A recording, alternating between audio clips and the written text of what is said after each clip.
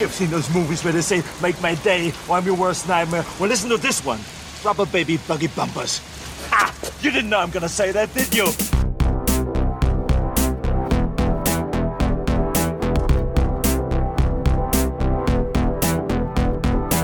Your move, creep.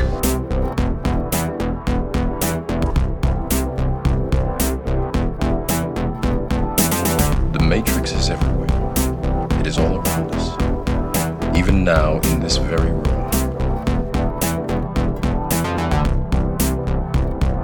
Wait a minute, Doc. Are you telling me that you built a time machine? Out of a DeLorean?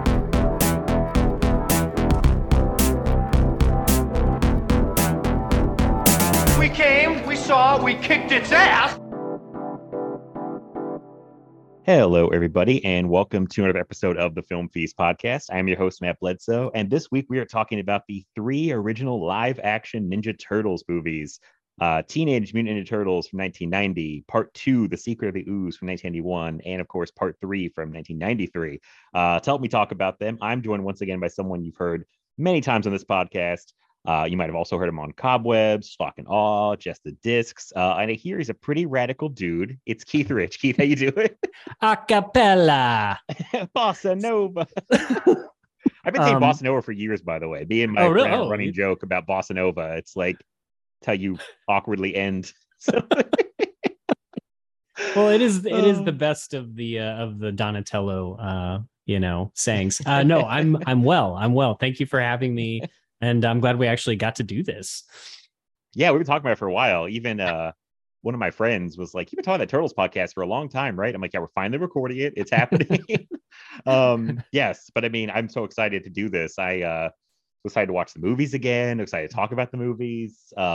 Just very happy to talk about this thing that was a major part of my childhood. And this is kind of a good, I thought, kind of a good addition to that retro 90s hero series we did, because they fit right in. There's a video I was watching that we were giving Batman 89 a lot of credit for those movies, but Turtles probably deserve some credit too, because it came out right after, was a huge hit, and then everyone started chasing comic book and merchandise and all these, this thing. We'll get into it more, but yeah, there was definitely there was an appetite for this kind of entertainment from kids, and they realized they could market to them. So they were a big deal. So but we'll talk about it. So also, before we go on, I want you to know I write the intro down and my phone must have auto-corrected your name, because as I was reading it it had your name as Jetty Rich. Jetty. Jetty. And I had to do a mental thing really quick. I'm like, his name's not Jetty. How do you know? Maybe it is on my driver's license. Well, you should be going by Jetty if that's your real name. We're like, I don't want so much attention. I'll go by Keith. Like, Uber Jetty's Angel and Jetty. Back at it. Back the bad morning radio show. Uber Angel and Jetty. Yeah, exactly. And then get some horrible, annoying noises. Some glass breaking and a spring sound and car horn. Awooga, like there's something. Oh my goodness. Boy, we're off to a this is a silly start. Huh? But I figured this could happen. Talking Turtles, it's fine. This isn't like we're talking Bergman or anything. But no. Oh boy. So I know. Well, welcome back. It's been I don't know if people know. I think me and Keith actually got to meet in person a few months ago. We did, yeah. And it was awesome. Yeah, it was killer. You guys came, you and Ken and Chris all came to my show, and it was awesome to hang out with you guys for the evening. And then I promptly got COVID. So not from you guys, but not our fault. No, not your fault. Not your fault. But I did get COVID from that little tour. But it was awesome. It was great. I loved a great time. You guys put on a great show. It was a lot of fun. Yeah. We had a blast. So yeah, it was a great time. But I need all my other people I talked to step up and come out here. I missed Anthony last year. He was like an hour away from me, and I couldn't get off work and get down there to see him. But eventually I'll somehow meet everybody at podcast. That's the hope. Yeah. It's the hope. But yeah, so before we talk about all things Ninja Turtles, I just want to catch up and see what you've asked, what you've been watching recently. Anything good? Anything terrible. Yeah, definitely some terrible things for sure. I won't talk about those. We might get into those at some point. Well, one of them's included in the podcast. Spoiler alert. That's what I was thinking. No, I have been it's been a weird summer for viewing for me. I have been kind of in a weird lull where I'm not really sure what to watch or what I'm in the mood for. So I just kind of throw things on at random. And for whatever reason, within the last probably month or so, I've been just kind of on a tear with Tony Scott films. And I have to say, I have been loving every second of it. Yeah, I don't know. Top Gun is a movie I have semi-actively avoided for my entire life, just solely because I'm not a big military film guy. I don't care about that stuff really, in general. Although there's some great war films, but it's just kind of one of those things that I've just managed to skip. But I love Tom Cruise as an actor. So I watched that and I was like, oh, this is pleasantly not what I thought it was. This is excellent. I really loved, all of the aerial shots, and Tom Cruise is just kind of a little asshole, but I kind of cool with it, and R.I.P. Goose.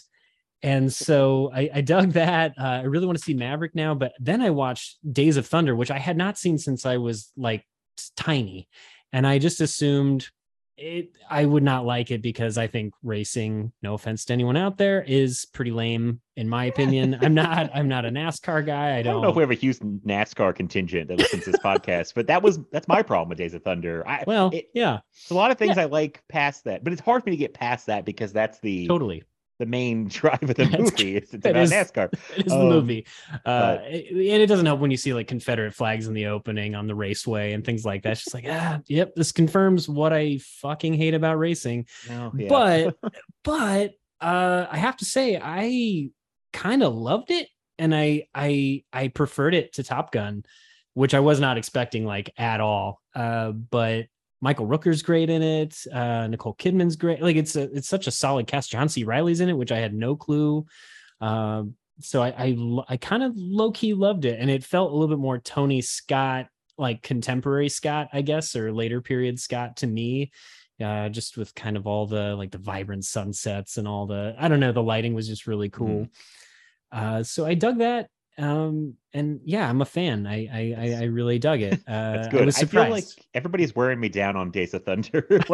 We did that Days of Thunder episode a long time ago, obviously, me and Daniel, and I felt like I just was not into the movie. I don't know what to say about it. I'm just Daniel likes it way more than I do. Of course, James Coddington, that Tony Scott guy on Twitter, I think it's his favorite Tony Scott movie. I think that's what he said. Yeah. Yeah. And I'm not there yet. I'm warming up to that and Top Gun. I like Days of Thunder more than Top Gun because I feel like it's kind of a better version of Top Gun. A lot of similar things happening in those movies, but I do prefer it. I do feel more like a Tony Scott movie. I don't know. I get more into that one than Top Gun still, but it's totally get it. Yeah. So totally. I'm glad you dug that one though, because a lot of people, I think it's kind of it's love or I would say hate, but it's you love it. You're kind of I can't get into it. Yeah, the NASCAR thing is tough, but it is. It really is, and it really was tough for me. It was a hurdle. The thing is, I've always had this affection for cars and automobiles ever since I was a kid. I don't know shit about cars, but I could name from maybe 1982 to probably 1994 any model of car just by looking at it. That was a thing I was into. This is so weird. I did the same thing as a kid. Really? Okay. So now I have no interest in cars whatsoever. Same. But my mom would always tell me, she would walk around a parking lot and I'd be pointing Toyota, Ford. I would know different cars, and I was obsessed with toy cars and was all into it. And funny enough, speaking of Days of Thunder, my uncle had given me what I didn't realize until years later was the coal trickled mellow yellow race car. Oh, nice. And I had have one years. as well, actually. Yeah. And so I was super into cars. I don't know what happened because I now have no interest. I can't fix anything besides a flat tire on my car. and I'm good at that. But yeah, that's just so Same, that's crazy that you said that. I'm like, I had the same weird ability. I wonder if that's like a weird generational thing. I don't know. Maybe I think not. I don't kids know. love But cars. I have friends who have a 3-year-old. He's turned 3, Mm. and he's obsessed with cars. And It's wild. and I was like, what is with kids and cars? I had to Google it because I'm like, this has to be a thing. And it's because they see cars every day in real life, normal cars. So when they can play with a real life, like a small version of it, it like they're obsessed with it. It's something about like the fact that they see it all the time in the big normal version. They can have a toy version. It like they're like fascinated by that. That's kind of what I read. Because I'm like, this makes sense now. Because I know Totally. Yeah. so many kids, little kids who are into cars, and it's like, it's just weird. I was like, I grew out of it, I guess. But it's like, there must be something with like toddlers and loving cars. So yeah, weird. That's cool I that don't know. you Googled that. Yeah, no, that makes total I had to sense. know. I was like, this is you a know? weird thing, you know? Because my son is really into doing things with wheels, like race cars Right. and things. And I'm like, I've not bought you a car, but they keep showing up at the house and you love them. And it's funny. I don't know. But I like that he likes them a little bit because I have just a buttload of cars that he can play with it at some point. I just have to dig them out somewhere. But yeah, so, I mean, all that to say is that, you know, Days of Thunder wasn't as lame as I expected it to be, I guess. And I forgot yeah. Robert Duvall's in it. He's great. Oh, I think he's the best part of the movie. MVP. Honestly. Yeah, He's great. absolutely. Yeah. So I dug that. And the third one I watched was, and this is all like within a week period. I I love what I'm hearing. Was. I was just like, let's keep going. And I texted you right after I watched it, but I watched Domino. Oh, and man, yes. I loved your episode. I finally listened to the episode that you guys did, and I thought it was really good. And I found it so kind of like what you were saying when it came out. I remember all the TV spots and stuff, and I was just like, wow, I have zero interest in watching this. It's a little too loud for my eyeballs. Like I just like couldn't handle it. I didn't know it was based on a real person until right before I watched it. And once I found that out, I was like, oh, actually, I'm far more interested in it now. And Keira Knightley's great in it as Domino and as Domino Harvey and Mickey Rourke. And I mean, killer cast.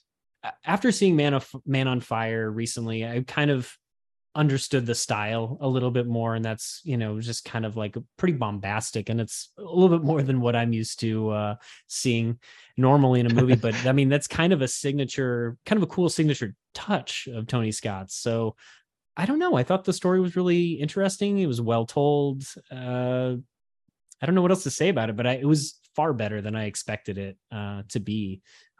Much like the other two Tony Scott movies. I don't know what I don't have anything against Mr. Scott. I like his movies that I've seen, and they continually impress me. So, this is all good. I love what I'm hearing. This is, I mean, of course, for the Tony Scott love, so I'm all into this. Domino, I think, must play better removed from when it came out because it feels like people that watch it now don't really have the same problems with it. I know when it came out, it was just, you know, crucified, I felt like, by the critics and bombed really badly. And I don't know. I think removed, people find it better. I don't know. They can appreciate the style more, I guess. And I'm sure it comes back to like the fact that so many movies now don't, how do I say, they're kind of safe. I feel like you don't see as much style. Like a lot of things are homogenized, you know, and to see somebody go that crazy in Domino, you're like, I don't get to see somebody go this nuts usually, like with a big all-star cast and, you know, like that kind of thing. It just doesn't, I mean, it still doesn't look like anything else. Nobody really copied that style. I mean, it's weird. It's very mid 2000s, but it's very still it's very him. It's, so. you know, it's, I don't know. I'm glad people are liking it now more. It seems like when people watch it now, it tends to be more positive. People don't go, oh, what a piece of shit. I don't know. But that must have been, I wonder if that was jarring too, because I think of Top Gun and Days of Thunder as so far removed from Domino. That's like the two sides of the Tony Scott coin to me. It's like that era and then the Domino kind of area. And it's like what a jump from those to Domino. It's something. I think there is something to it though, being removed from the period. I think so much of, I think people were maybe a little burnt out of loud and high contrast, and everything was just blues and greens everywhere in the mid 2000s. And I feel like since going away from that, it's maybe viewed more as a stylistic choice, which it obviously is, but also B, there's might just be me, but there's like this weird underlying sense of longing or nostalgia for the period, even though most of that period is a very blasé whatever period of kind of music and movies. And I mean, just to a degree anyway, but I mean, I feel like people are kind of like, you know what, that was charming. You know, I don't know. It's more of a curio of the time than I think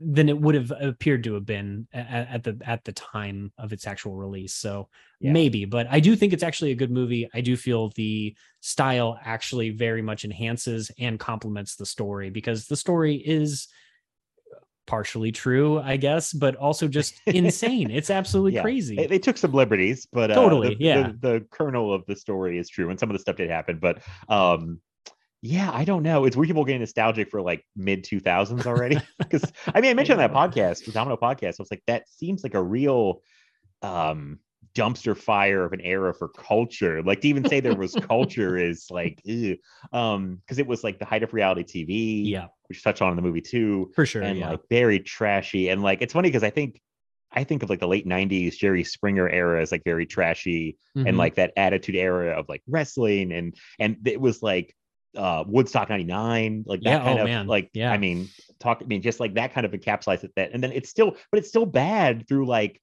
the 2000s. Like almost I was talking to somebody about an extra 10 years. It's like you think it got better, but it really didn't. I don't know. Like, and then I was talking to somebody about those really trashy MTV dating shows that were on in like the late 2000s, early 2010s, and like that stuff I don't think would even really get on the air now, like stuff like Next and God, what else was there? I know they were all just awful. You know, they were just like awful, fake, trashy reality shows. Room Raiders was a show. Oh God, Room Raiders? Oh man, very entertaining, but just ridiculous. So stuff like that was still going on for a long time. Like some stuff that I think would be called acceptable was going on until the early 2010s, and now people look back even 10 years and go, oh, I know we could, you know, people could say that then, or you know, I don't know. It's just it's a weird time that we're all getting nostalgic for that. But I'm not ready for 2000s nostalgia. Like I'm really not.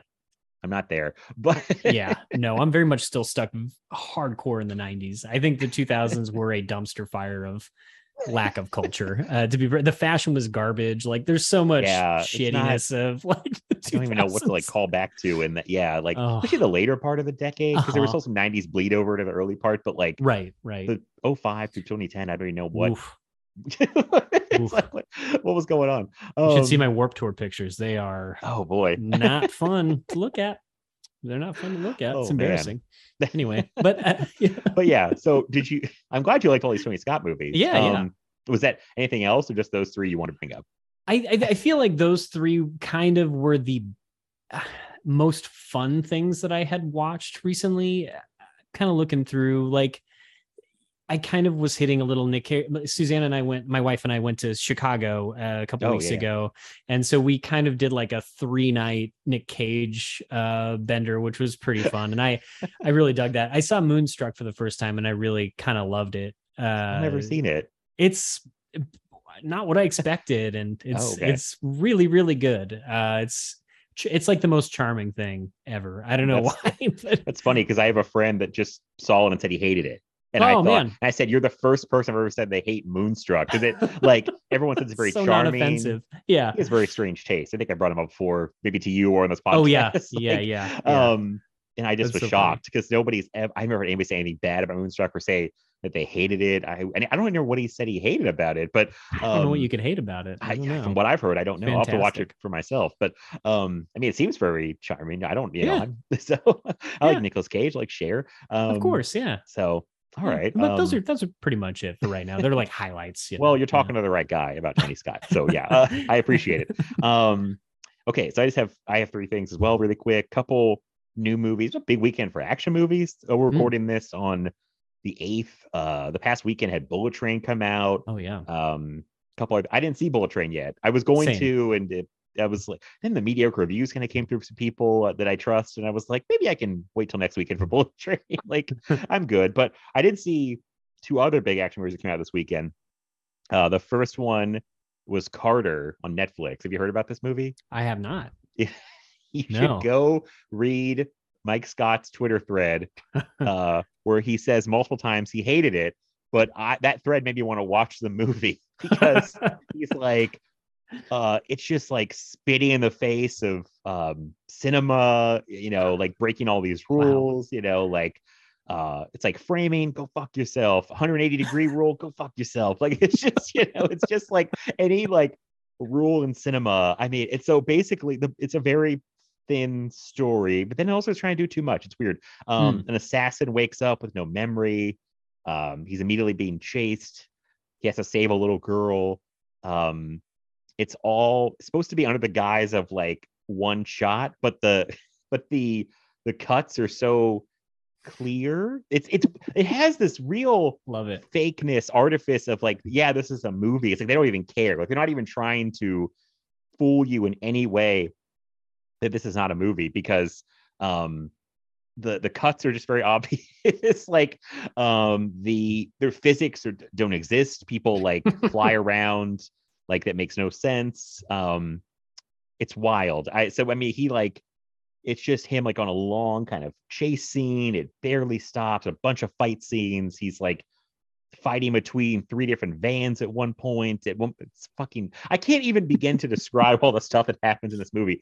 It should be like a tight 90 minutes. It's over 2 hours long. That's a mistake. Yeah. No, it becomes almost like a different movie in the second half, where you're like, wait, this is what we're doing now? Because there's like a virus thing introduced, which I won't say more about, that may or may not be zombies. I think I said too much, but no, it's like, I don't know what me telling anybody about this, you have to see it for yourself. If you remotely like action movies, I think you need to see it, because it's like, I've never seen anything quite like this. I think my Letterboxd review was something like, for people that find the Crank movies a little too subtle and subdued, watch Carter, because Carter is for you. It's like, good God, just nonstop craziness. It's like just holy shit after holy shit moment.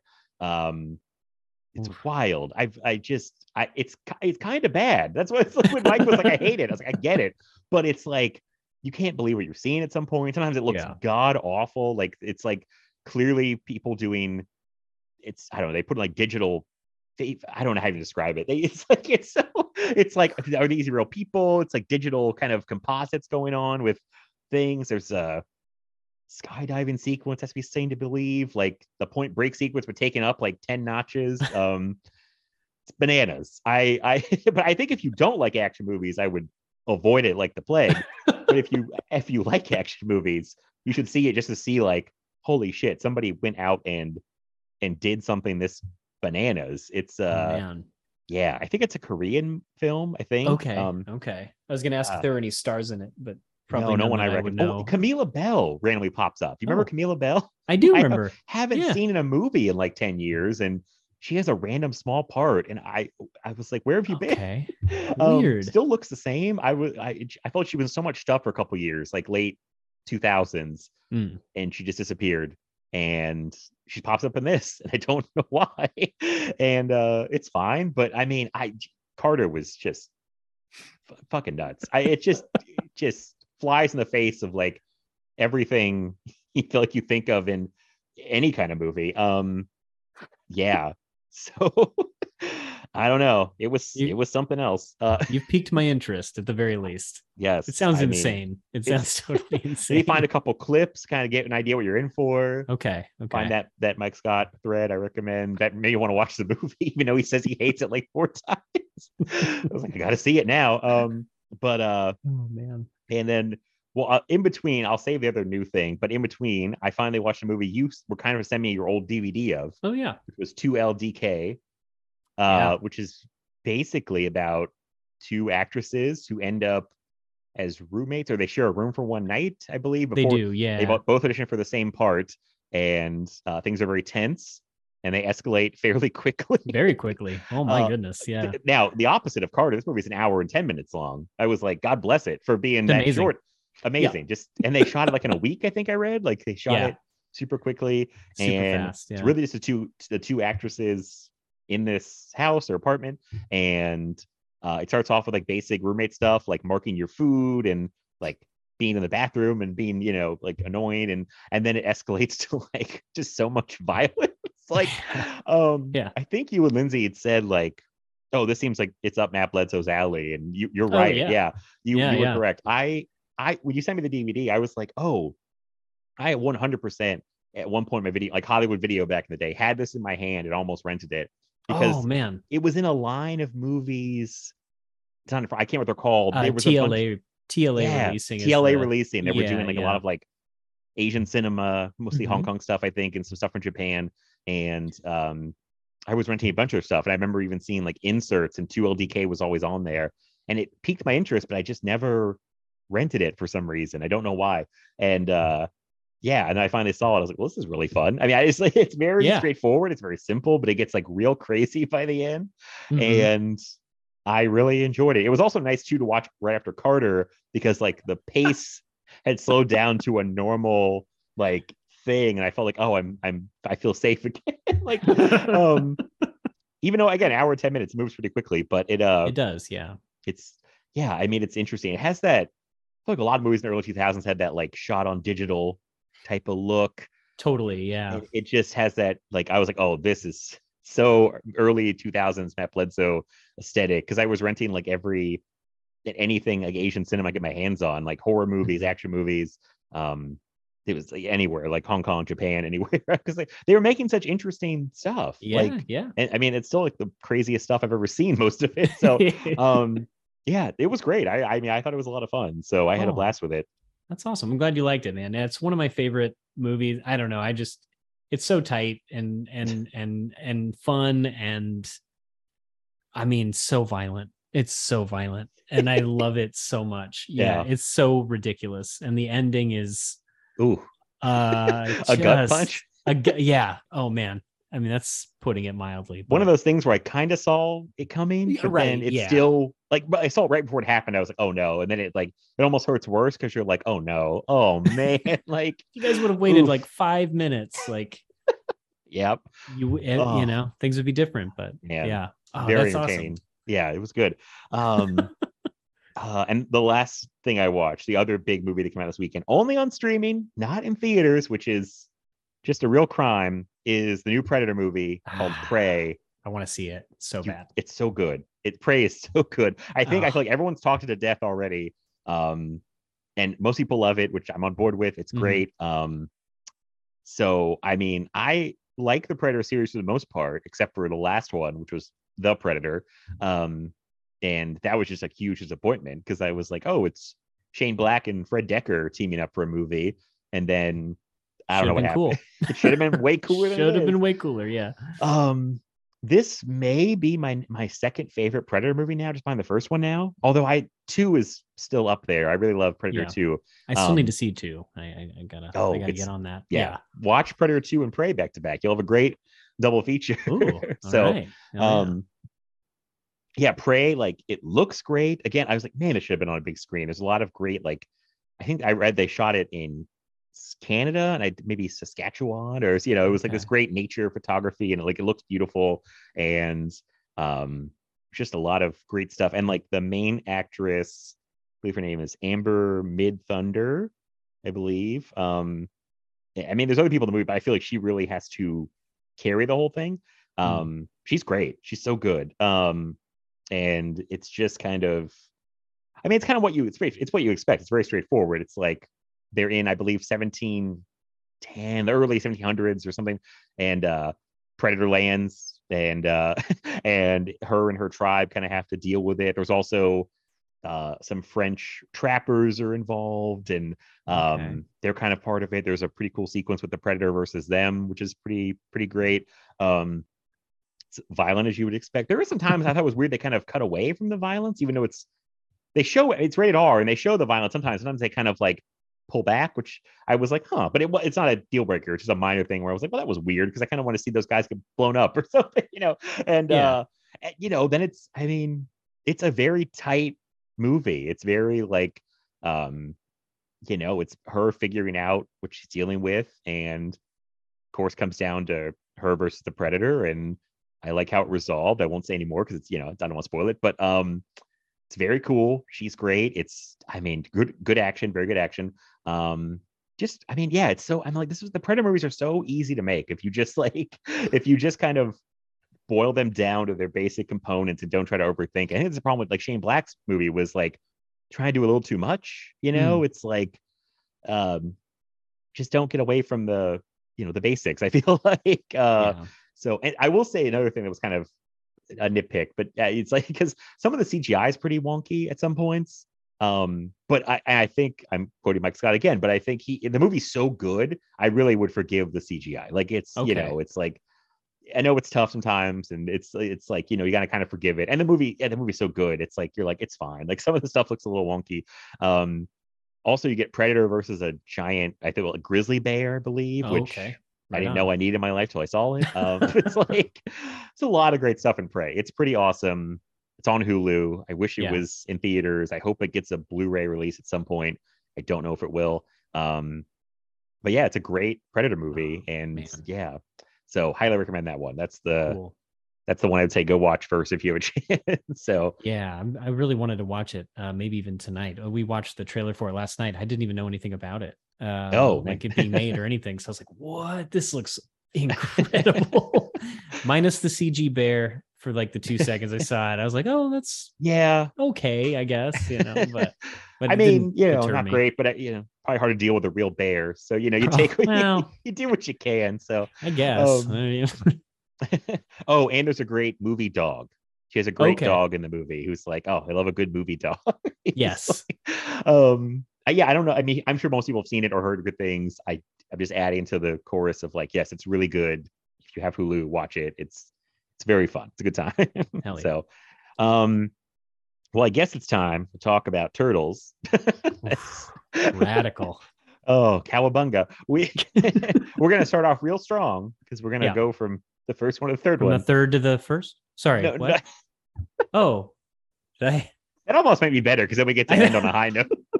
I misunderstood the assignment. Apologies. Oh boy. Sorry, yes, the first one. Yes. I guess I should ask you first in general your thoughts on the Turtle franchise in general. I'm assuming you were also a huge fan of the Ninja Turtles as a kid, like I was. Absolutely. So. Yeah. No, very positive things to say about the Turtles. They were an obsession of mine next to the Ghostbusters as a child. So tons of figures. I have maybe a box or two of action figures at my parents' house that I need to collect at some point. But all of the like really fun villains and the variants of the Turtles and all that good stuff. But and the vehicles, and I absolutely love the Turtles. I watched the cartoon very intensely as a child. Loved it.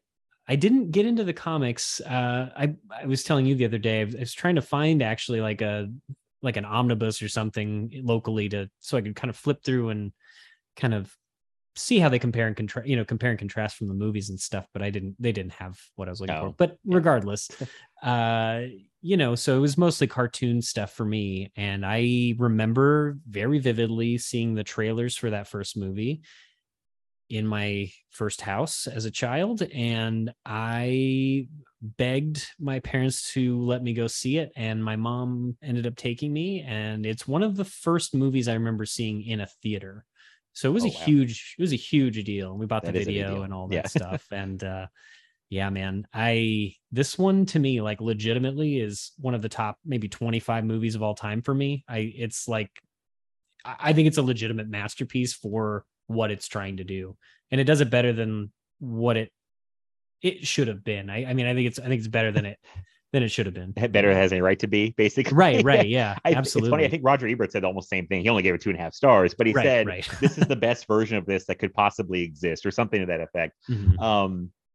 I mean, like you, I was very Turtle obsessed. I believe we're only like two years apart or something like that in age. So I was a little younger, so I don't have the memory of like seeing the first movie, like, because I was only 3 when it came out. Mm-hmm. And then we had the tapes. Dear God, I wore the tapes in the ground. Like, I was Turtle obsessed. Like they merchandised the hell out of the Ninja Turtles. Like they must have made hundreds of millions of dollars because they were on everything. And they had so many action figures. I had so many of the action figures. I had a Ninja Turtles tent that I would sleep in, like religiously for a long stretch. Yeah, I had bed sheets. I had clothes. I mean, everything. They could put the turtles on anything. It was like, somebody once, I don't know who this was, and I heard this quote, and I was like, this is kind of brilliant. Ninja Turtles was like Kiss for children. Because and I was great, like, actually. Kiss is kind of like could be for children. I don't. It's funny now because I went to a Kiss concert probably 10 years ago now, but there was a ton of families there. But the idea still stands that like it's marketed to children, and like there's 4 of them, different colors, different personalities, marketed to hell. Like, you know, it's like I was like, yeah, that's kind of a good analogy. And I like both. So, but I mean, I had everything, and I remember just seeing them. So I have like these weird kind of vague memories of like I watching it a bunch, not when I first saw it, but like, yeah, the first movie that came out in 1990 is like kind of a miracle that it exists the way that it does, because yeah, I mean, obviously the comic books that most people know are like darker and edgier, and the cartoon obviously was much lighter and jokier, and the movie, the first movie, finds a pretty good blend between those two things.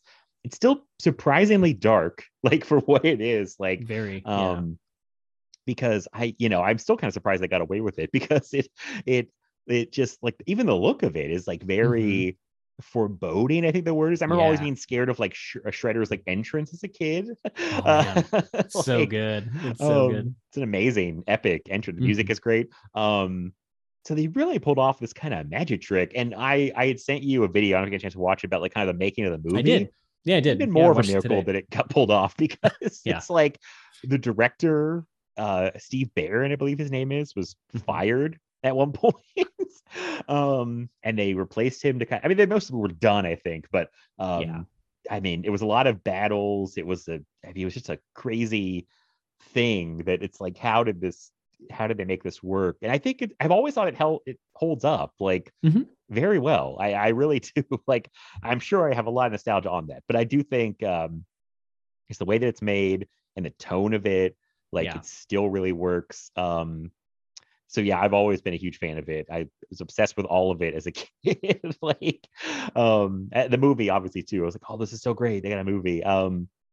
And yeah, I mean, it's just, so I'll let you kind of speak. What did you want to talk about first about the movie? Because now I'm just gonna start rambling about the turtles over here. So well, no, I mean, everything you're saying is I mean, a lot of that video is really informative. Actually, I watched it today, and I found that kind of wild that their budget was so tiny. Like $3 million budget to start was kind of, I mean, boy, what an ambitious project, for that. I feel like the suits alone would have cost like $3 million. Totally. Yeah. I mean, they're so well done. And I mean, if Henson's doing them also, that's kind of a crazy thing. I will say, I'm trying to think of like, I'm trying to put myself back into the headspace of when I had seen it the first time. And for whatever reason, the dark undertones were more exciting to me than scary, I think.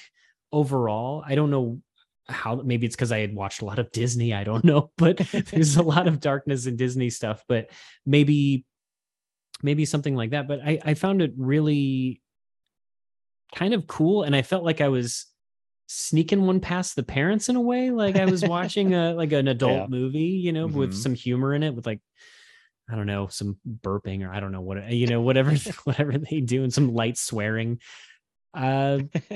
But I will say the one thing that really stuck out to me this time is, and especially watching it in quick succession with the other two, is how damn good that score is and how memorable that score is. Yeah. It is great. Like, it is a great score. The third one is not, we're not going to go there yet, but I mean, like, I feel like even the second one was pretty ho-hum with the score aspect. It wasn't as into, it just wasn't as like memorable. There'd be a couple of things that would sneak in there from the first film, I feel like, maybe when Shredder gets reintroduced or something, but overall, the first movie, if there's one thing that really stuck out to me this viewing, other than me still having an undying love for it, is the score. I think the score is absolutely fantastic. I don't know who did the score. I didn't look into it, but I just wanted to kind of say out front, like, as far as scores, like, that is what a score is supposed to do for your movie. and you hear like dun, dun, dun, dun, dun, dun, dun, dun, and you're like, oh, I know, oh man, like you know what's gonna, I don't know, it just gets you jazzed. Like it puts you a little bit more into that world. And I think that they created that New York so well, that really kind of felt like the turtles were plausible. I thought it was kind of cool. You know, it's like, it doesn't seem so crazy. I mean, maybe a turtle dressing up in a trench coat going to Critters isn't the most, I mean, that's ridiculous, but you let it slide. You let it slide, you know? Yeah, people, I will say one kind of, I think, common thread I noticed watching them all kind of back to back really quickly is people seem to have very little reaction to them being giant turtles that can walk and talk. Like, I feel like, especially in the first one, when Casey Jones sees him, and he's like, what are you, a punker? I'm like, what? How does a punker look like have green skin and a bald head? Like, I don't understand. He's gigantic. Right. He's so bulbous and huge. Yeah. You're looking right at him. You can't see. Everyone's got some kind of blindness. Yeah, it's I'm glad you brought up the score. Sorry, I had to make that joke. No. I mean, that's a fair. Yeah. Actually, I feel like it came up the night we got to meet, and I was talking with you and a couple of my friends.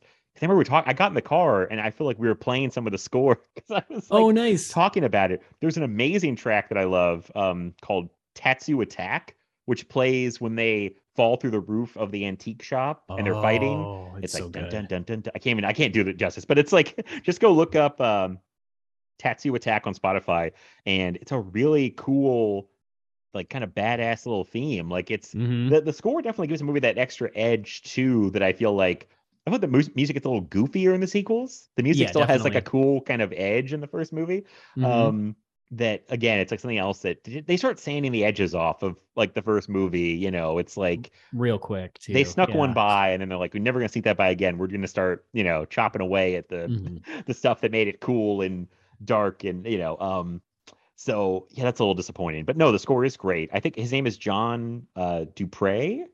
Okay. I believe so. Seems to be the only score he has on Spotify is Turtles scores. So it might be all he did. But what a legacy if that's all you did. You brought up the swearing too. I remember it was a big deal as a little kid when Raphael says damn. I was like, oh yeah. He said a swear, and like I was like getting away with something because it was okay because it was the Ninja Turtles, you know. It was like and it was funny because this was before I must have seen this in the second one before I had seen all those really violent R-rated movies I always talk about, like Terminator 2, RoboCop, and Aliens. So like to me, this was like the toughest stuff I probably watched. It was like this first movie, and like Raph being like really like tough and have an attitude, like swearing, like damn. I think it says damn in hell. Maybe the only thing you get, but and it being very at this time another bold choice. I like. And it bothered me as a kid. I don't mind it much now. They take a 15-minute break, almost like 15-20-minute break, and then go to the farm where the movie kind of stops for that farm, which is a bold choice in your like movie for children because it gets very quiet and like there's some funny stuff that happens, but it's like it's kind of like solemn feeling because like Raph's in like a coma basically, and it's just kind of and Splinter's been kidnapped. Splinter's been kidnapped. Yeah. He's been chained up and tortured. It's like, I mean, April's doing like narration out of nowhere. It's like drawing pictures. It's like, I was thinking it's a weird sequence to take into your kids movie. I kind of appreciate it more now. I remember when I was a kid, I was like, can we get past this? I'm kind of bored. Like, all right, Raphael, get better. Let's get back to the city. It's really only 15 minutes, but as a kid, I remember being like, oh, come on, like get back to the fighting. It's like half the movie. Yeah.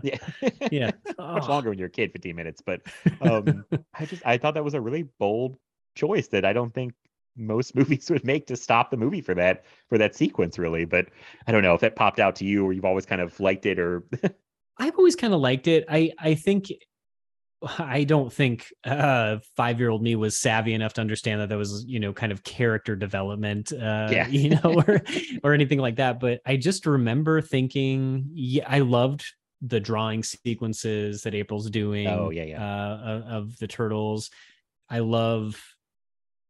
actually was really way into when Raph comes out of his, you know, turtle coma in the bathtub, and him and Leo kind of make up, and it kind of hit me in the feels as a kid, and it actually hits harder now between that and Splinter kind of showing up in the fire when they're doing their meditation. I like tears. Yeah, I get it. Like Michelangelo's crying and stuff, and I'm just like, yeah, man, that would suck to not know where your dad is. Like that Splinter's such a badass. And yeah, it's a nice like kind of regroup, regrounding, kind of come together moment to like be a better team is kind of how I've always viewed it, you know. And I really love that was kind of, I mean, as a kid, it is not the most exciting bit. It's very, very slow, but it looks great. I actually really like the location. I do think it's really random to a degree, but it does propel the story along in its own way, I think, you know. And I kind of like spending more time with Casey Jones, especially for that. It's true. During that, even though he's kind of a chauvinist male pig, I feel. Oh, definitely. Yes. Yeah. That's a real trope. I feel like of like 80s, 90s, some stuff where it's like we're gonna have a character say all these like really misogynistic things to a woman, but like he's gonna push back, and then he'll learn his lesson eventually. I guess. I think I don't know if he kinda. I mean, not really. Like when he goes down to the sewer and they're like, "Oh, you're claustrophobic." He's like, Would you call me? I've never even looked at another dude or something like that. It's like, dude. Oh, I forgot about that joke till this time. It's like the only thing I'm like, that did not age well. But other than that, you know, I think it's actually it ages really well overall because there's nothing beyond like set dress stuff with the arcade machines and the fashion and stuff. Beyond that, like the story is kind of timeless in a way because I mean, it's such a strong narrative overall, I think. I mean, it doesn't matter if it's Turtles or not. I think you could tell that story again and it would still kind of work, you know. I think it could still function. Right. I mean, it keeps working because like, point out the franchise has been going strong for like over 30 years now. Yeah. And it's, I guess kids are just drawn to this. I don't know. It just really sells well to kids. Like, and I guess because it's animated, well, most of the time you do live action, but like Power Rangers, they have to keep changing the actors out because people quit or age out. With animation, like it's easier to kind of keep it going and reinvigorate it. And like it seems like most of I haven't watched all the iterations of Turtles, but like it seems like every iteration has its fans. Like I know there was like a Nickelodeon version like from 10-ish years ago. I think there was one in between. I think it's kind of coming back around now. I saw like Seth Rogen is doing a version next year, like which I don't know if it's animated or live action. And there was actually, it's funny, the week we're doing this podcast, a movie just came out on Netflix called Rise of the Ninja Turtles. That's like a new animated movie. And I thought it looked kind of bad. I was like, the style's kind of weird, but then I've heard a lot of good things. People were like, oh no, this is great. If you like the Ninja Turtles, if you ever like them, give this a shot. Like it's actually pretty good.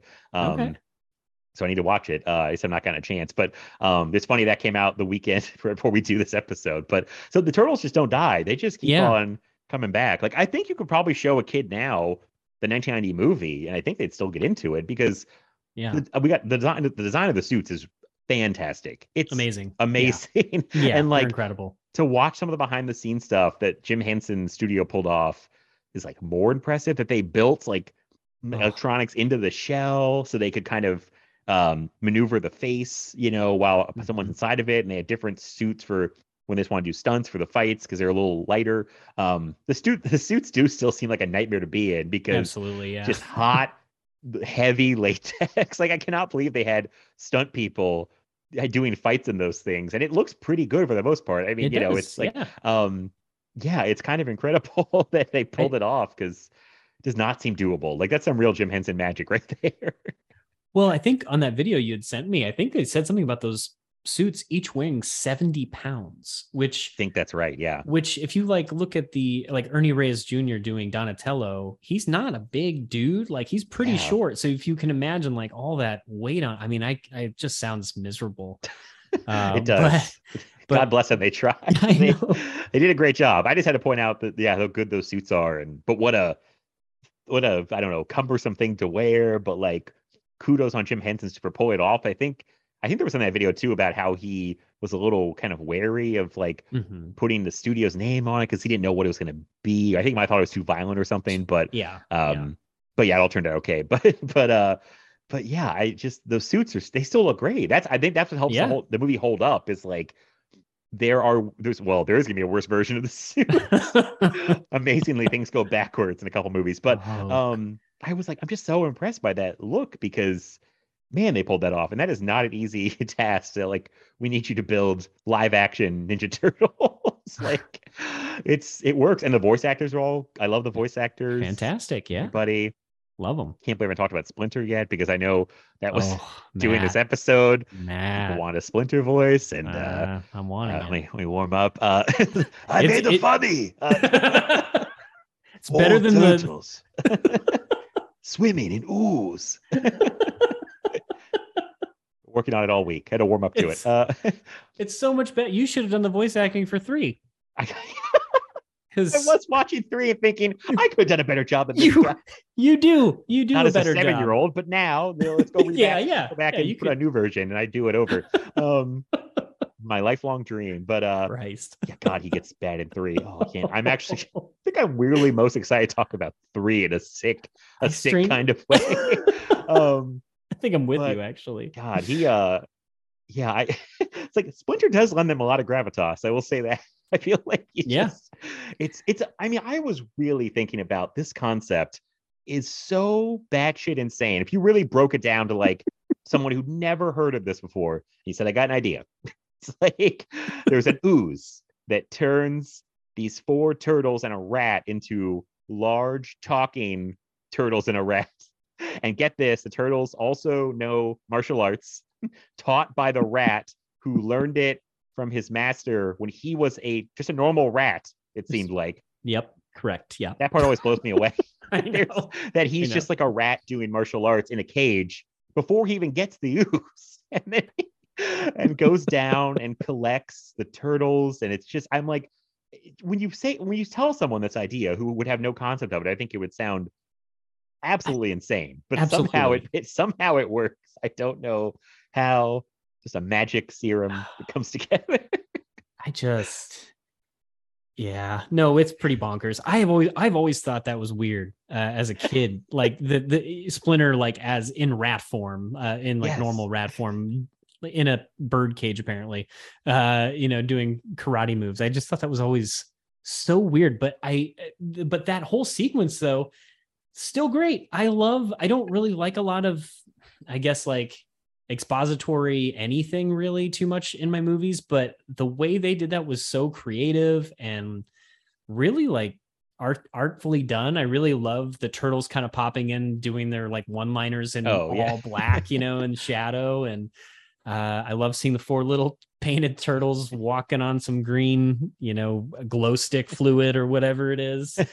I loved it. I still think that was always one of my favorite parts as a kid, actually, seeing the turtles as they like grow. And I always thought that was cool. I still love it. I think it's, radical. I love all of pizza. Pizza, yeah. And they all love pizza. Like, so it's like they keep adding. It's like somebody had a game where it's like, I'm going to start with this story, and you guys keep adding layers to it.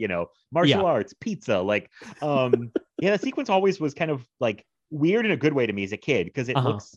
It's very striking. It's like basically all shot in dark, and you just see people's like kind of still not silhouette, but you know what I mean. It's like all like against black basically, and very, very not much lighting. And like the thing with the rat being like a claymation or animatronic, and like has a weird unnatural look to it that somehow works. Like, there's so many weird choices in this movie. That's why I was like, this is so weird that this got made and worked and came out. Like, because there's so much weird shit. Like, it's just bonkers. And I love that they even loop it back around later. You get the rest of the story where it's like Shredder was the one that killed Splinter's master, and then Splinter attacked him and he sliced off his ear. It's like a weird choice for that guy to slice off just the ear of a rat. Like, I suppose just kill the rat.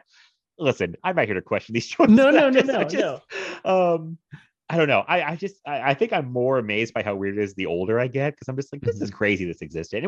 It was massively popular, like super successful, popular beyond belief. And and I didn't know how long the show ran for. The animated show went till 96. I could have sworn it was done 3 or 4 years before that. Like, because I kind of thought, especially me as a kid, I thought Power Rangers kind of came along and kind of took their kind of popularity, because it was like, now there's this new thing, they're doing martial arts, but it's a little more like futuristic. I remember that being like the new hot thing, and I felt like at that point I was not done with Turtles, but I'd moved on to like, oh, this is my new obsession Mhm. is the Power Rangers. But the Same, show kept yeah. trucking along for longer than I thought.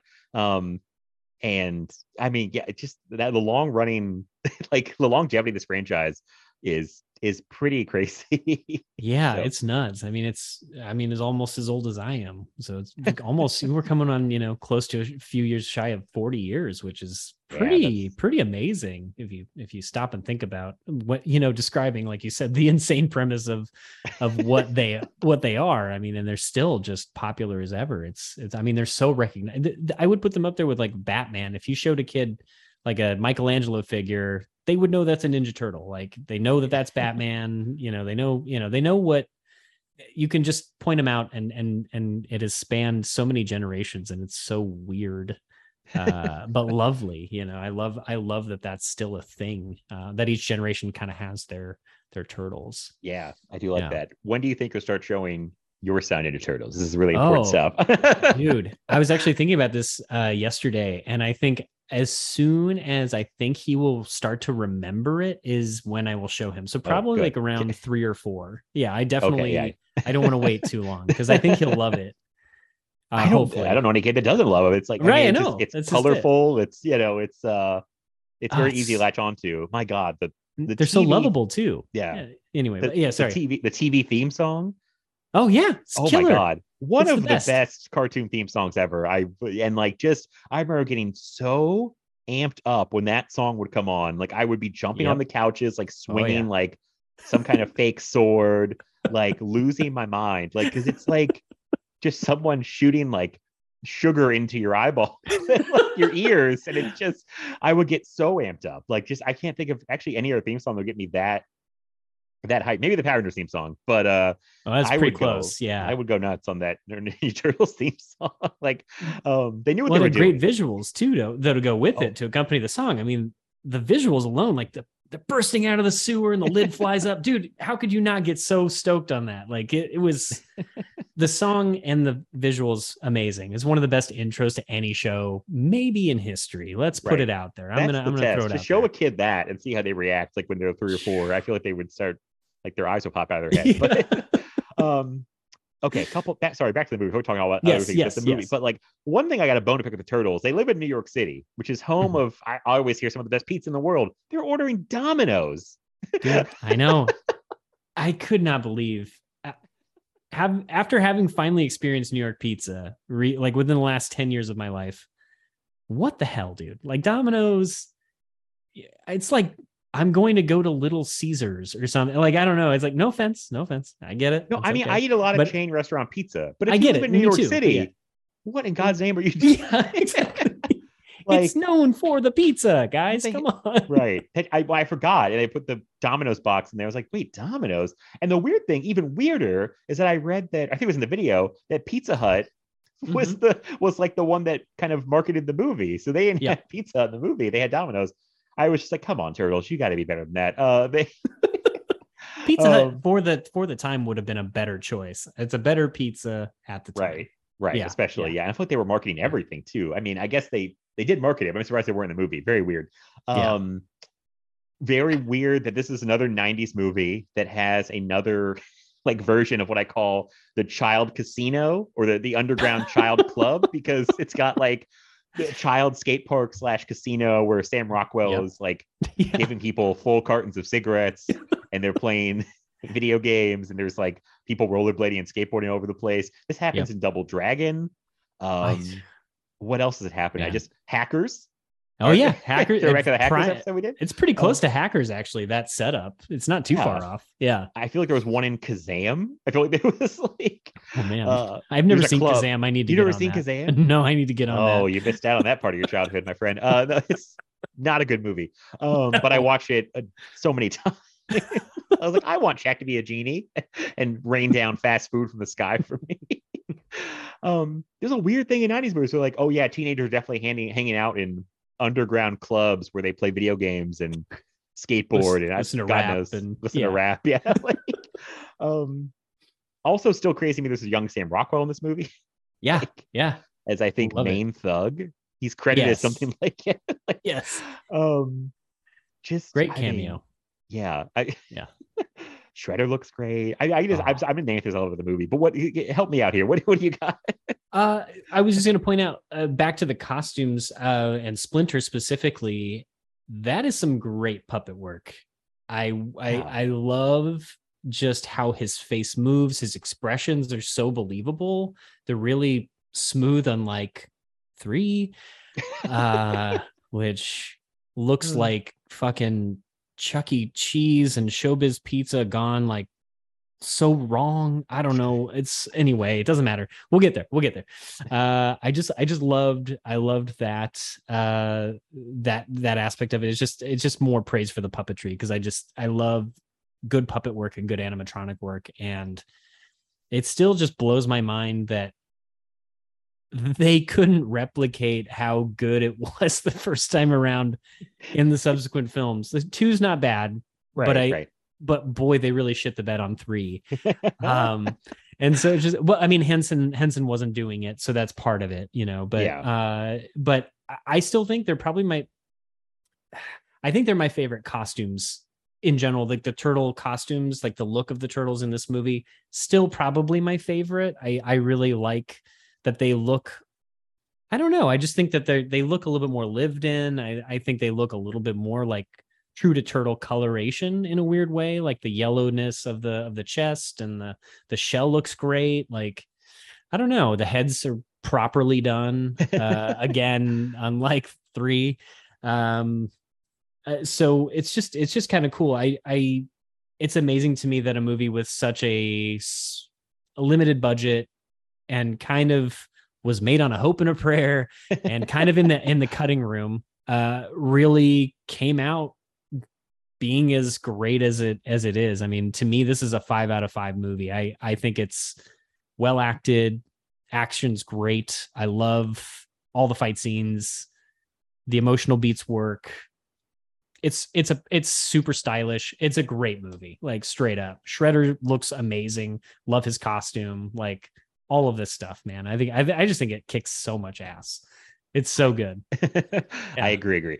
There were 2 other things I did want to just kind of point out. Back to the stylistic piece of it.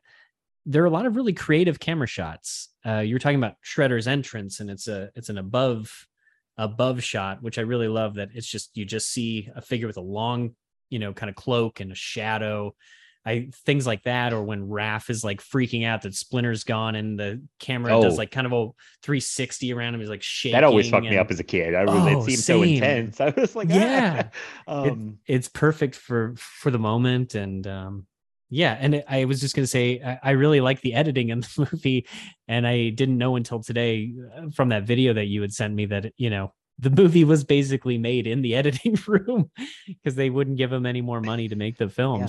So Golden Harvest just re-edited the recut it. And I'm not sure how much made it from, there was a first edit done by Sally Mankey, who I think people would know amazing. As, like, Tarantino's longtime editor. Mm-hmm. Yeah, that would have been amazing, I'm sure. I think she left the project with the director in like solidarity, they said. But and then Golden Harvest recut it.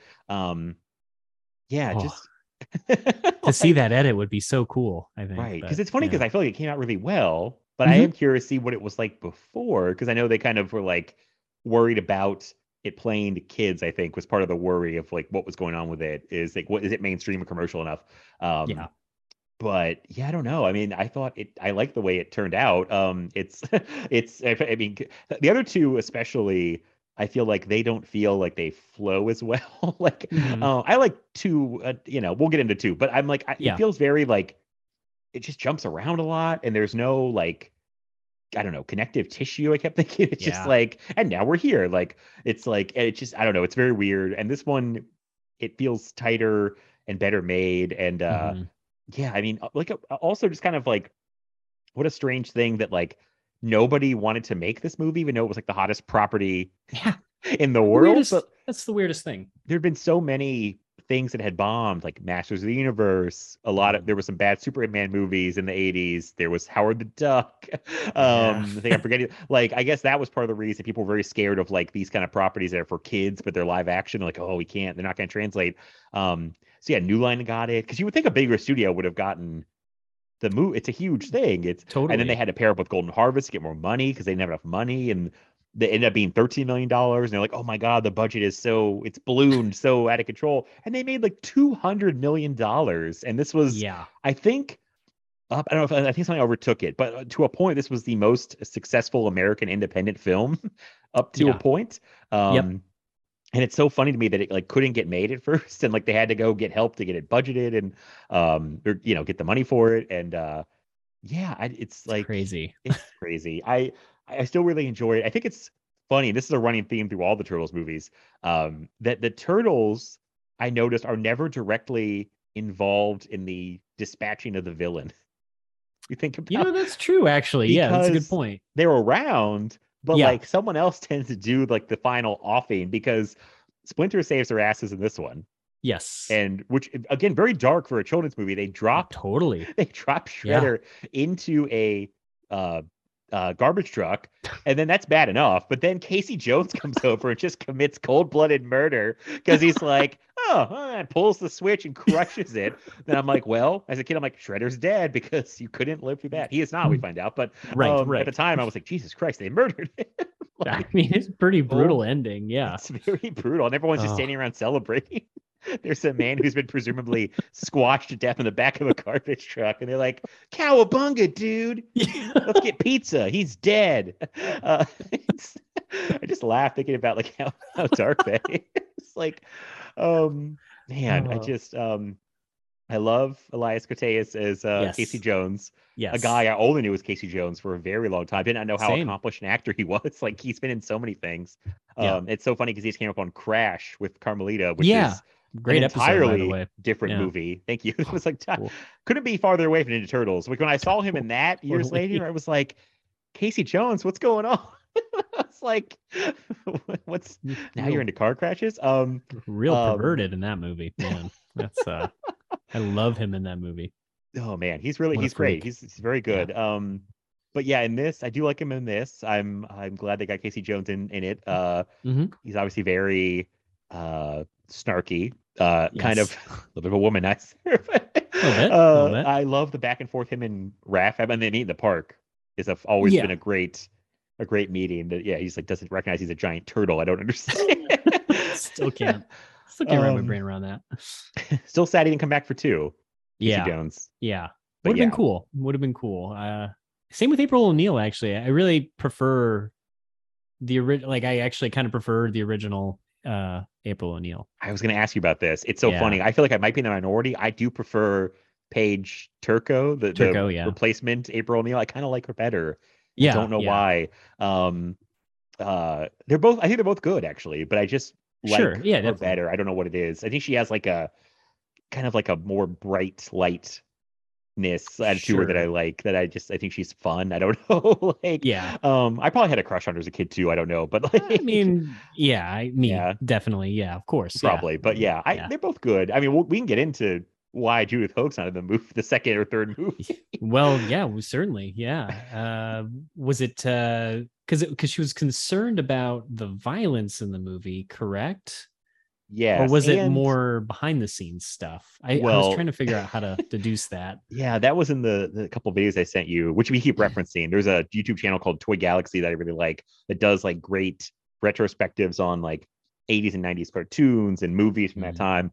And I think the story they had, well, I guess it was kind of two things. That she kind of spoke out against the violence in the movie, and then also, which I definitely admire her for this, she kind of stood for the stunt performers, because I guess the stunt performers were kind of being like abused, it sounded like, or being treated very badly, and she was like spoke out about it to somebody, I think to the producers, and they were like, okay, well, you're done. Like they just were like, oh, we don't need you causing any problems. So that which is definitely messed up, and I feel bad for her. That is nice she showed for the stunt people, because I mean, it's a hard job anyway. You don't need to be, getting shit on all day and then no one's backing you up, So that was the story I heard. So they were like, well, you're too much trouble, get out of here. So which is a bummer for her. But it is, but I mean, she's good. I like that scene in her apartment when her boss and the kid shows up, Danny, and the turtles have to hide, even though I mean, it makes no sense how they would hide in this place. They move like where do you hide a giant turtle in Yeah, a tiny apartment? Danny at one point sees one in the mirror and he's like, huh? Like, I feel like I was definitely hallucinating. I thought I saw a giant turtle hiding under a table. Like, totally. it's bananas. Did you ever watch the show Workaholics on Comedy Yeah, Central? I did. I Do you remember the episode? This is a reference again. Did you remember the episode where they got like stuck in a sewer because somebody parked over a manhole cover? Yes, I do. Yes. Yes. They were fighting over who was what Ninja Turtle. And me and my friend Chris still to this day will talk about this. It's like, I'm Leonardo. It's like, you're not Leonardo, you're Donatello. It's like, you know what? You're not even Donatello. You're that punk bitch Danny. And then he like throws something. Because Danny just fucking ratting him out to the Foot Clan. Yeah. I still don't like that kid. He's kind of sucks, He kind of sucks. And I don't buy his redemption at the end. I'm like, I don't either, actually. I don't either. I never trusted him from the jump, I wanted to. No, can't trust him. Thanks. Yeah. Oh, and that just reminded me, I'm talking all around things, but the opening is great. I think the opening really sucks you this one because it's like those little talking about the crime spree in the news and then showing you people stealing things. And it's just like, ninja, it's like, because they're just like 1 minute it's there, 1 minute it's not. They're like, stealing TVs and robbing trucks. And it's a very intriguing opening. Both the first, I guess even the third one, kind of. They all have good openings. You're right. Yeah. Up until they get to the sewer for the third. Again, we'll get to the third one. Yeah, sorry. I keep doing it. I'm sorry. There's so much to say, but I mean, again, the score in the opening's great. It is. Yeah. You're intrigued what's going on. I love how they build up to the turtles. Like it's always like a thing, like, oh, here they come, and then big title, Their entrance in the first movie is still goosebump inducing because you see the shadow and they hold that frame. Yeah. Bam. Then they just guitar just kind of give it to me. I want turtles. Give me those turtles. Oh, they knew what they were doing. They really knew what they were doing. So cool. I don't know. The first one I think is still great. I never gets old for me. It's still just a joy to watch. I really think I admire it more, honestly, as an adult, that they pull this off and it has like this grittiness to it. It is like a good mix of, and I haven't really read any of the comics, but what I know of the comics and so I think they did a good job marrying like the comic, the kind of dark edge of the comics and the goofy fun of the cartoon. Because obviously there's still a lot of jokes. There's still a lot of like pizza references. It's all pretty good. I think it's really serious at times. Like it does the stuff with Raphael. I love that fight scene in the in her apartment. It's over the antique place, and a lot of great jokes in there too. It's like Wheel of Fortune, do you? A lot of gags, a lot of great gags. And Michelangelo and that one guy who has nunchucks, like, fellow chucker, eh? Oh yeah, like that's right. Still work all these references in. The building starts burning down. It's a great action sequence. I think it's really fun. I love it. I mean, the ending's fun. They really get their asses kicked by Shredder. I forgot. They do. They don't get any offense, and Splinter shows up and saves their asses again. Completely, because they don't do much. And then Splinter gets rid of him. Casey Jones finishes him off. The turtles just celebrate. I'm like, you guys didn't do that much. I'm just saying. They're a bunch of Harry Potters, if you don't mind my saying. It's a good call, actually. Taking credit for stuff they didn't do. Classic. You know what? I hate this movie. Now it's only 3 stars. No. One thing I think I noticed it but forgot this time, and it kind of my ears perked up. I think they mentioned it one time when the turtles kind of come back to Splinter. And they mentioned it's like their first night doing this. Oh yeah, that's right. Yeah. I completely forgot that we're coming in like at like first day on the job with the turtles. Like they'd never gone out in the city and tried to fight crime before. Completely forgot about that. I thought it was interesting. That's I was just like, oh, okay. Like it's very subtle. I think it's the only time they mention it. Is that one line? Right. I think you're right. Yeah. I had the assumption was I thought they've been doing this forever, or not forever, but like for a good while. And then it's like, no, I guess it was their first time out there. So I'm trying to think what else to say. It's hard to talk about the movie you love this much because it's just like, what do you say besides going like, I love this part, and it's like, this is great and that's great. I don't know. I think it all still works pretty well for the most part. I mean, I don't know. It's like the Batman Begins before it goes to Batman Returns, and then goes quickly to Batman and Robin. When you said Batman Begins, it could be Batman 89. Oh no! I meant the Nolan, how it's kind of the origin story, like the year one, and then it quickly devolves to some silliness. Although I gotta ask about 2 though. I don't think I picked up on this ever before. Does 2 take place like immediately after 1? Like days after 1? That's how I was reading it this time. Yeah, like within like a week read it that way something. Before.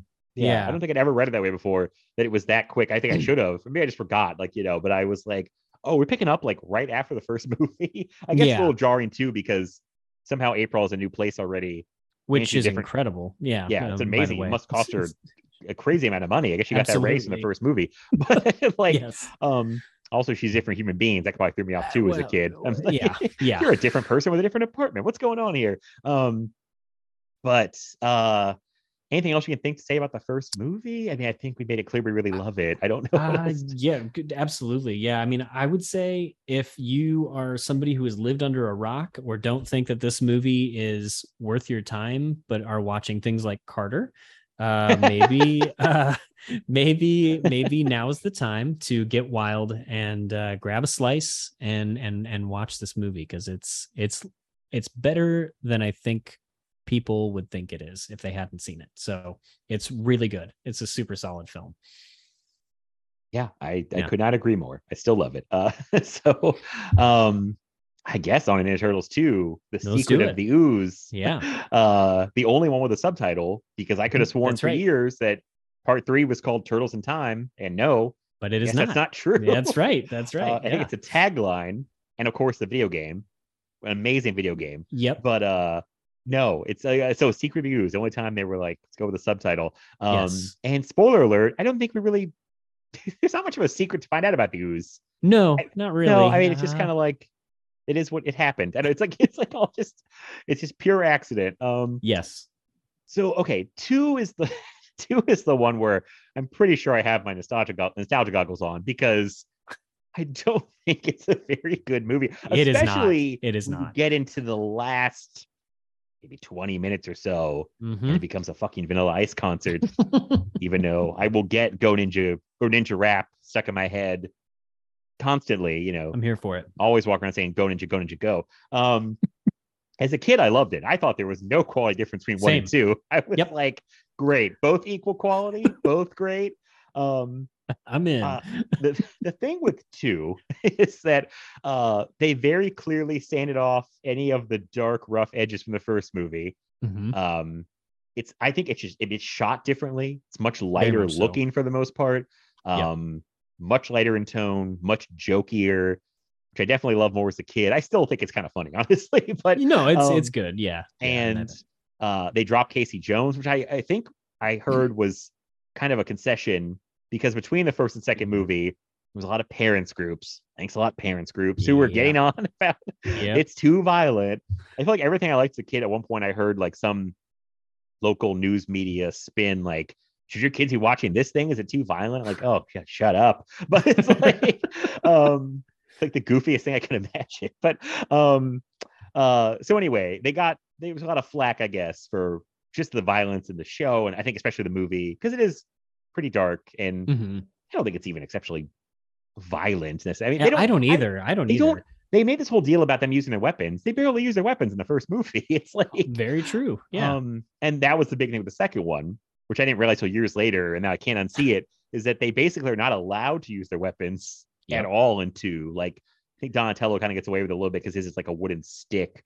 But like, that's the big thing with 2 is like, we got to make it a little more kid friendly, tone down the violence. No one's using their weapons. Like, Michelangelo's beating people up with like sausage links instead of nunchucks. And Leonardo, my favorite part of this is Leonardo in the opening fight pulls his swords out, throws them into the ceiling, and then uses them to kick someone. He jumps up on them. And I'm like, that's not how you use swords. I understand he can't be out there decapitating people, but still pretty ludicrous. So yeah, I mean, as a kid, 2, 1 equal. 2, I see all the flaws. I get anyone saying it's bad. There's some really bad comedy moments peppered throughout. But I still enjoy it for what it's worth. I feel like you might feel the same. It's not a great movie, but boy, do I have fun with it. I've watched it twice within the last couple months. It's the one out of the three I've seen the most, right? Easily. That's how this whole thing started. I think we were on the last show, the and you brought it up. Show, maybe, yeah. On the Hackers, I did my Splinter voice, and we talked about it. And I felt like we were like, we should do a turtle show, and now we're finally here. But so you had just watched it, but a very watchable movie. It is. It is. Short. It really is. It's like under 90 minutes. Yep. And, yeah. The suits are great. I like the suits. Still Jim Henson Studios. I know he passed away, but the studio was still doing the suits. I don't see much difference between the first and second movie. The suits, like, I think it's still maybe a slight drop in quality. I know Corey Feldman didn't come back as the voice Donatello in this one. He was in rehab. I think it's yes. And I think all the other voices are the same from the first movie. I feel like that's right. Yeah. I didn't check it, but I'm just gonna go with it. I can't remember, but maybe there might be a different Raphael. Okay, yeah. Can't remember. They sound right. They do. In 3.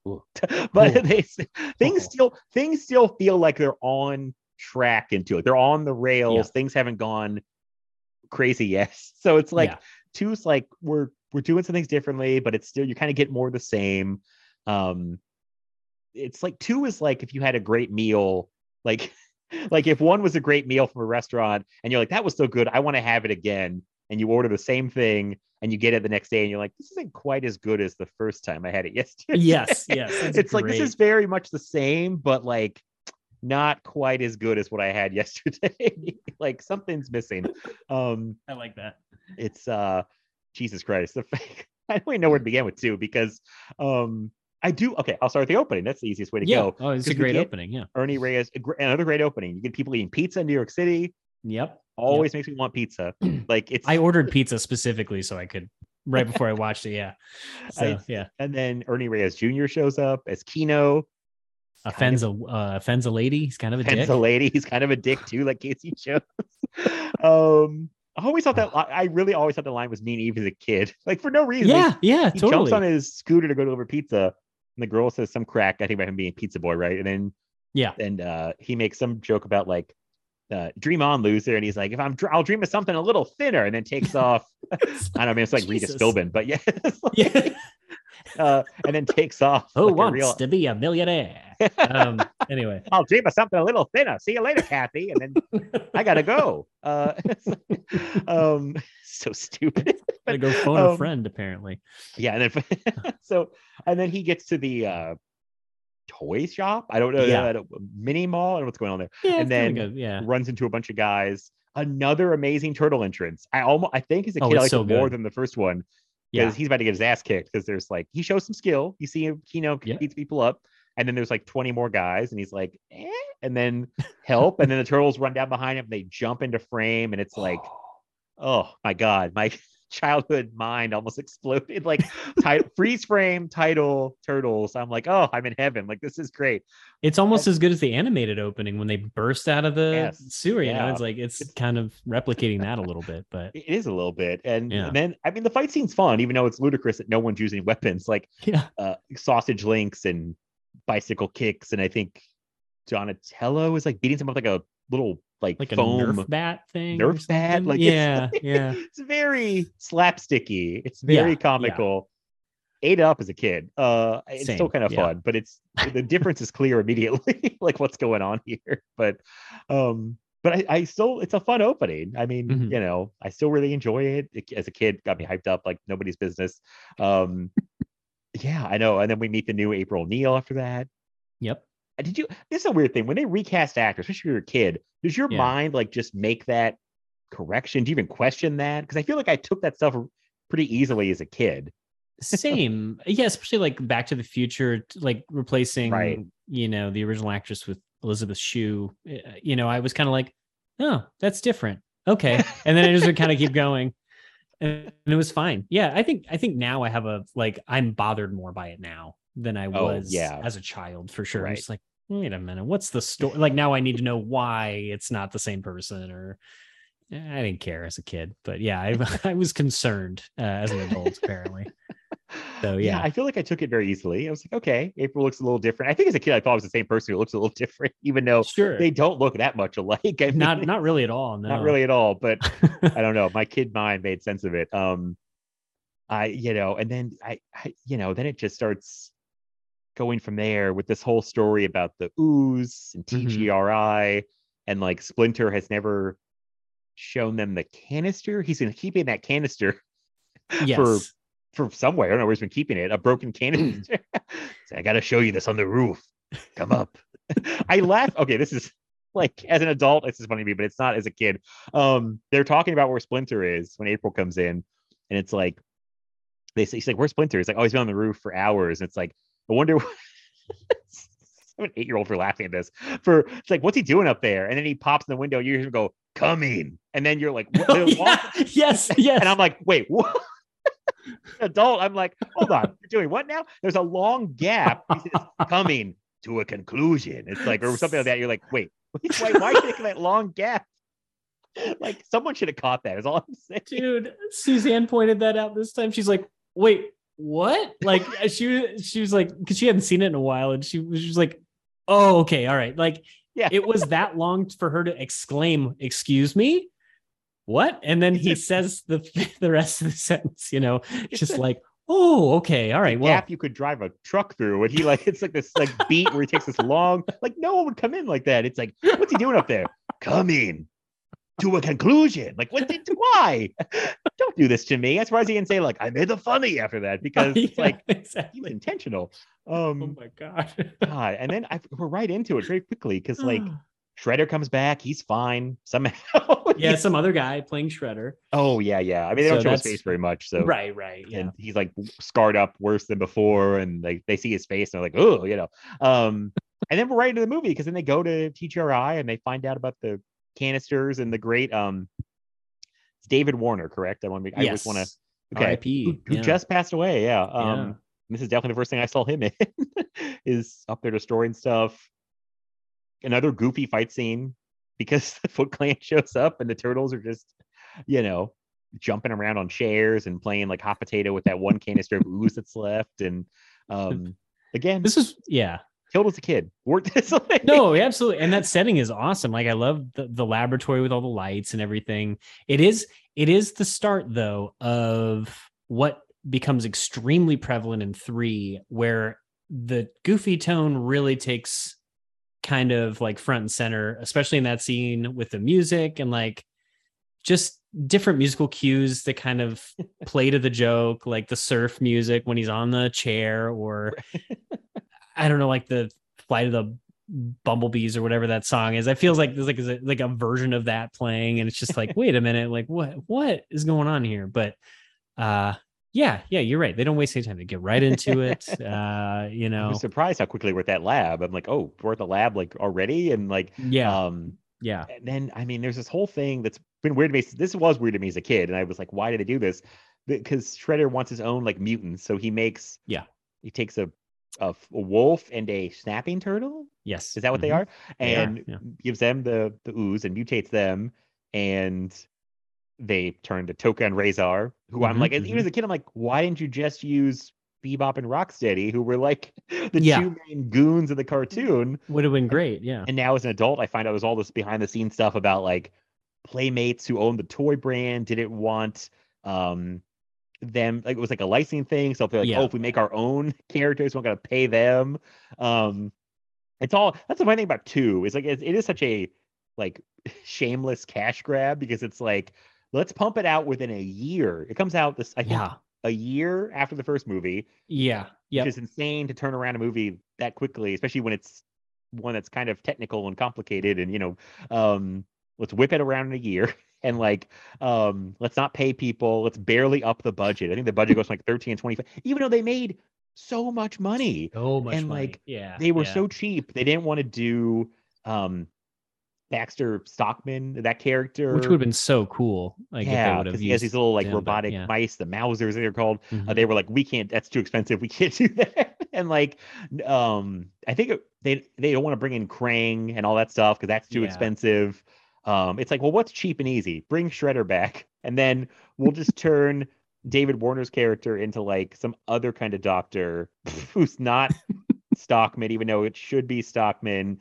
And it's like, yeah, there's all these like things as a non-cynical child that I'm not picking up on. But as an adult, I'm like, okay, I see where you were cutting corners and trying to save money and being cheap because like, yeah, New Line was being excessively cheap. I'm just surprised they didn't spend more money because they made so much.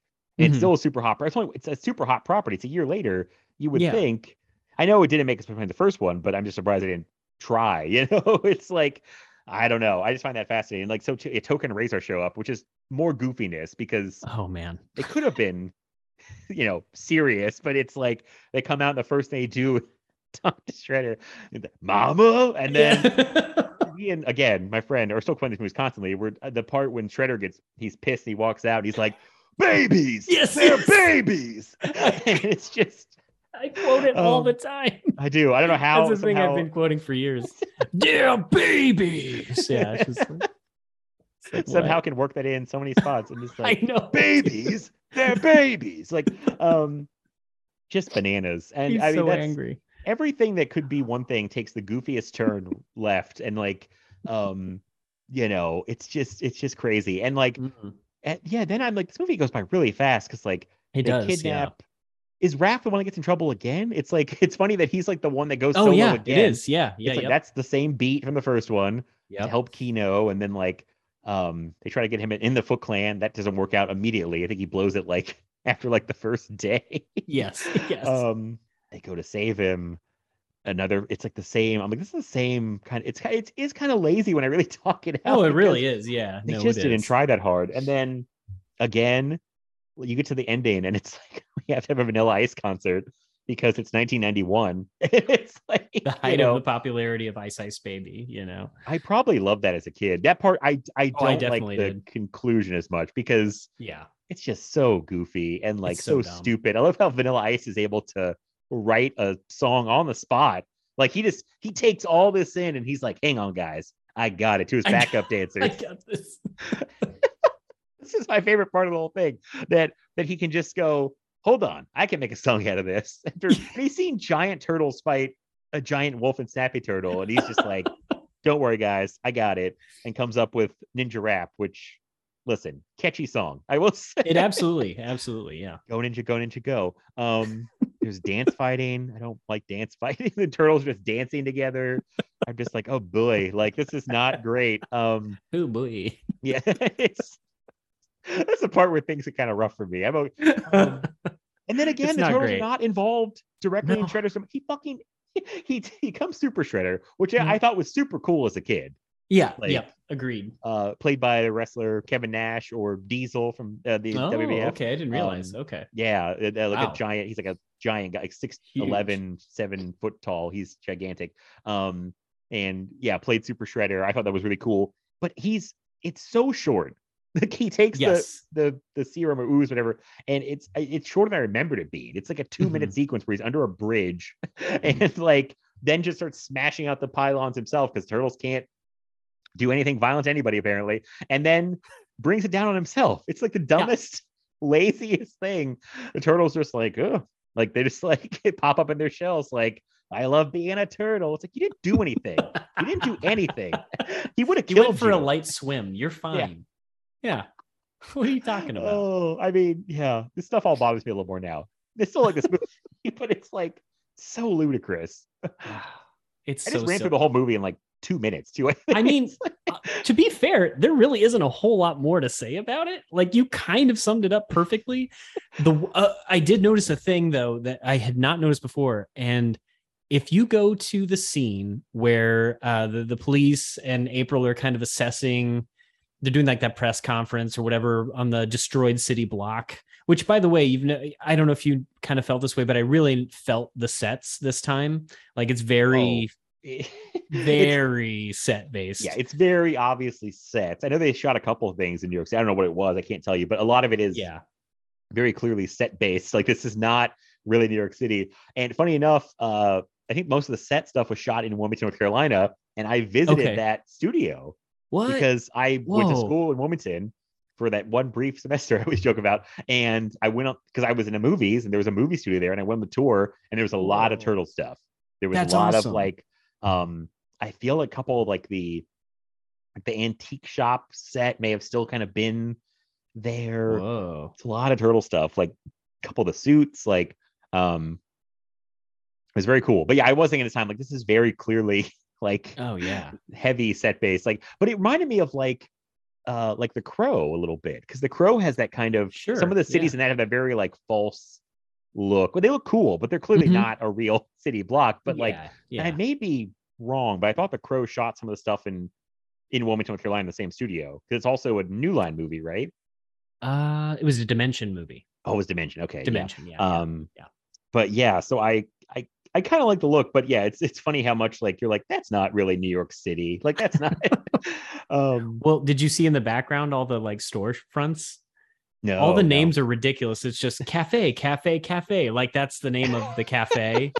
I missed that. And then like everything is just like what the store provides. It's just like food, or like there are no names of like anything. It's kind they would of have to pay people if they put up. Yeah, exactly. Like, yeah. So somebody was like being really lazy. Was like, put up food. Who cares? The second Ninja Turtles movie. You can't tell on VHS. Yeah, it doesn't matter. You see it on Blu-ray, you're like, what is going on here? This is silly. But I mean, I honestly don't. This is the only movie I didn't take notes on, because I don't know what there is to really say about it. I feel like you've covered it. Like, I don't know. It's fun. I usually like to run through plots, but like it was like, well, it's not much to talk about. But like, there really isn't, though. Yeah. No. And I remember being again disappointed, and as a kid I was disappointed that like I expect this big fight scene between the Ninja Turtles and Tokka and Razor, but instead they take them donuts with like ice antidote, or I don't know what they put it in like ice cube trays, and they have like weird frozen... they put it in the donuts, and I'm like, it's dumb. Just like everything like sidesteps being like something that I want to see. yes But as a kid I took it because I'm like, it's Ninja Turtles, you know, it's still fun. And there is still something about this one that I like way more than 3. Oh man. Just one thing. I don't know what to. I mean, there's a lot of things, a lot of somethings, but and I watched all 3 back. I mean, a lot as a kid. 2. I mean, obviously the suits and the voices, and I feel like it still like just looks better, and just I don't know. It feels just more like a cohesive movie, and I don't know. There's a lot. I mean, you know. I don't know. It's not a great movie by any means. I will say that, but like, I mean, if anything needs to remind me of that, the Vanilla Ice concert always does. But I'm like, oh yeah, that's this movie. But as fun as it is, I'm just like, yeah, boy. So it's one of those movies that I will still say I like, but I can't say that it's good. But unlike the first movie, which I still like and still think is good, this is like, it's kind of bad, but I still kind of like it. Yeah. And yeah, I'm trying to think if anything else, like funny lines or anything in particular. I don't know. I'm trying to think. It's all rehashed stuff from. I know. Like, it's it's kind of similar jokes as the previous one. I do think it's funny the Turtles are making like some like older references that children would not get, like James Cagney references, and like, of course, like what 5-year-old is that for? Or Humphrey Bogart, or Humphrey Bogart references. Does Humphrey Bogart in this one? Yeah, you know, those kindergartners love Humphrey Bogart. Like, big In a Lonely Place fans, or Casablanca fans, or Again, I appreciate it more now, but it's and I do miss Casey Jones being in 2. Same, would have helped, I'm sure. Although he doesn't help much in 3, so maybe that's well, his wig does a lot of the work. I think. Oh God, we gotta talk about that. I wonder. I was like, was he wearing a wig through all the movies, or just the 3rd one? It just feels super clearly a wig in the 3rd one. That he's got like a guy in the past that he's also playing, and he clearly has the short buzz hair. So I don't think there's any way, obviously, that he was doing, unless they shot all the scenes with him with hair. But I know. He's been a guy. I mean, Crash. He's like balding already. That's only a few years after. So I don't think he had a lot of hair for a while. So, I thought that was funny too. It's like his wig work in 3 is something else. Like, oh boy. Do you want to get into that one? By the way, Bill, really quick. I tell you, I just remembered. I do love the place they moved to into, because they're looking for a new. I do too. I think that's cooler in the first place. The first place is kind of grittier and worse looking, but like the cool abandoned subway station. I think it looks really good. I really like it. It's a cool set, and I do love the ending of 2 when Splinter's like asking them about like if they've like learned the art of invisibility or something about keeping a low profile, basically, and then shows on the newspaper with like Ninja Rap is born. I don't know who got that great photo of the turtles. We're all four of them are like posing with the camera. And then does he end again with saying I made a funny? Is that how it ends? I made another funny, but I can't remember what the joke was. I think he says like "Go Ninja, go Ninja." Oh, that's right. He's like, "I made a funny. I made another." He said, "I made another funny." Made another funny. And then they all flip. I think he's like, "Oh, 20 jumping jacks or flips." Oh yeah, yep, or something. And he's like, "I made another funny." Still great. So yeah, cool. We wrap up 2. I don't know what I'll say about 2. Like, no, I mean, I think it kind of is so notorious. It doesn't really need a lot to I mean, if you've seen a Turtles movie, that's probably the one you've seen or the one you remember. Right. I feel like, I don't know, maybe I'm wrong. Unless if you like the Michael Bay ones, which that's your own problem. But yeah, I meant to bring those up. I just can't. Really quick in between. So I saw the first one of his and I didn't really like it. Yeah. Same. I haven't seen. I think I heard the second one was kind of better because it kind of got more into deeper into Turtles lore, I guess you could say. I may be wrong. I'd watch it. I'd check it out. Yeah, I'd probably still watch it. And then there's a movie called TMNT from 2007, which is pretty good. I watched it a long time ago. Yeah, it's I like pretty good. And like I said, I heard that new movie that's on Netflix is pretty good too. So I'll have to watch that one. I'm curious. Yeah, it looks interesting. I would have paid it no attention. Well, first of all, I didn't hear about it. And then second of all, if I had seen it, I'd been like, I'm not watching those newfangled turtles. Like, but I heard some good things. People I trust again on Twitter. So I'm like, I'll give it a shot. Yeah. But okay, if people think 2 is bad, Jesus Christ, let's get to part 3. I want people to know that Keith and I have probably texted more about part 3 than any other part of this whole podcast. So I feel like I'm most excited to talk about 3, even though it is like by far the worst of these movies. Sorry if anybody else out there is like loves these. And I say this as somebody who, as a kid, I wasn't even into it. I mean, I watched it. No, I wasn't. It was Ninja Turtles, and it was like in front of me. But it was like, as a kid, I mean, like, this is not my favorite. And yeah, I saw your Letterboxd rating today, and I was pleased to see that it was the same as yours. We both rated 2 and 3 the same. Yes. I did notice that. Yeah, which was awesome. But 3 barely deserves that full 1.5 star rating. It is. Let me just say this: the beginning where the turtles are actually introduced in the sewer lair. It's like, how do I want to? It's like watching like a cross between like a PBS, like made for PBS type of movie mixed with like kind of like a video you would watch for a ride at an amusement park before you get on to like hype you up, but it's not very good. But with like Hallmark Channel production value. If that makes sense. That's good. I did not fuck this movie, dude. Fuck this movie. I'm sorry. I'm not trying to be negative, but Jesus Christ, it sucks so bad. I don't think anyone's gonna be upset that we were being negative to part 3. Like, God damn it, dude. It's real bad. It was hard to watch. It was hard. It was hard to watch. I felt like I was slipping in and out of a coma at certain points. I was like, I think I almost texted you at one point and was like, can this end already? Because I can't take much more of this movie. And it has the audacity to be the longest of the 3. I know. I mean, not by much, but still, but like 5 minutes. But it's still like, no, you should not be the longest of the movies. Like, I wish it was like 70 minutes long, like 2 LDK. Like, yes, much better movie. But it's so jarring right off the bat that the suits look different, the voices are different. This is like amateur hour. It's like, oh god, we've cut the budget again. I believe I gotta check, but because like I said, the second one they cost a little more, didn't make as much, still made a lot of money. They act like it's so weird to me. They were like, it's a disappointment. And I guess to their eyes it was, but like, but it's still greedy. When it was still you're right, and it was still the second highest grossing indie movie behind the first one. That time, behind the first movie. So it's like, what do you guys want? Right. I don't know, like, how much better do you think it could go? I guess I thought it'd beat it. I don't know, but why can't I find part 3? But yeah, like and especially when you watch 1, 2, and 3 in close sequence, as an adult, especially, and you're like, ooh, this is wrong. Like the suits, because Jim Henson's studios is gone from this, and there's some other company they got. Is it All Effects? All Effects, and boy, they do not do a great job. They add these weird spots I don't like to the suits. Care for those. Yep. Makes the turtles look kind of sick. It's like, well, they're the mouths don't looking too. The mouths don't move right at all. Like there's a lot of teeth going on too. A lot of teeth. Too much teeth. Too much teeth, dude. It's horrifying.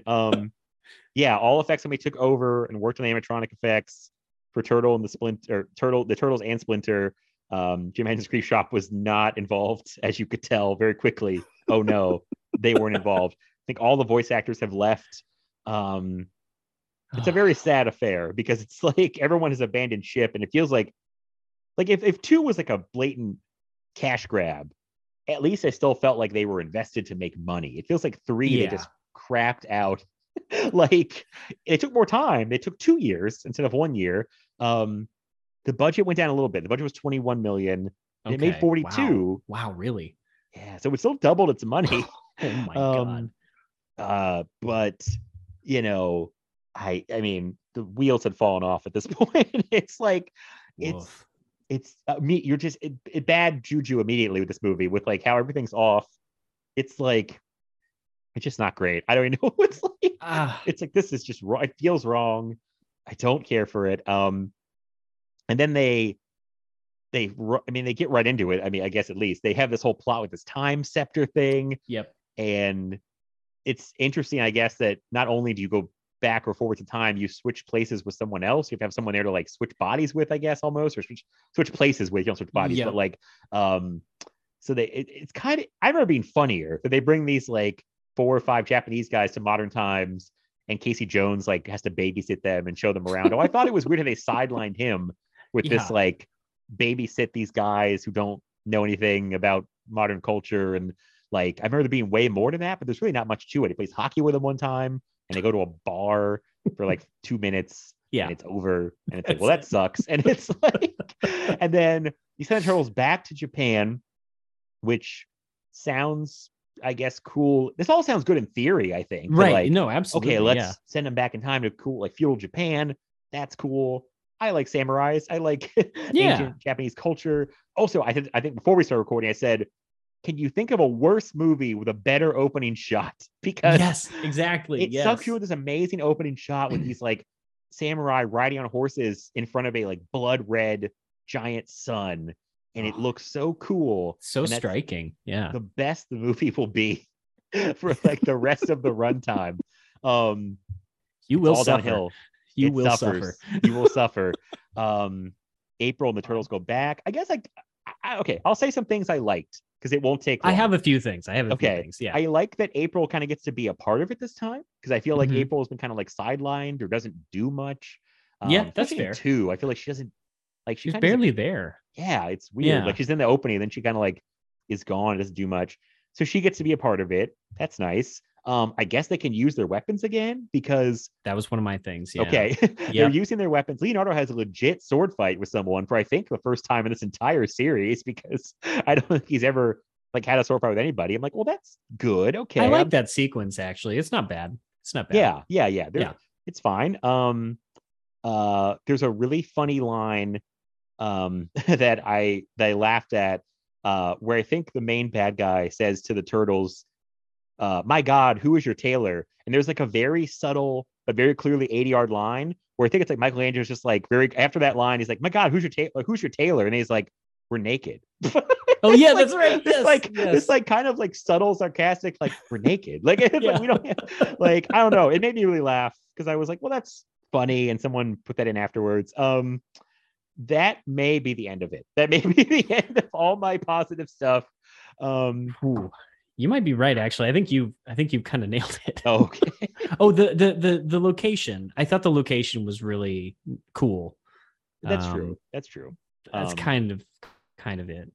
It is a cool setting, but like kind of a boring movie. It's a boring movie. It's a really boring movie. Yeah, it's amazing because like I just ran through 2 with you, where I'm like, not a whole lot happens, but it feels like it has, I don't know, some propulsiveness to it. Totally, like, yeah, for me, yeah, it kind of sits there. Like there is a lot of like, yeah.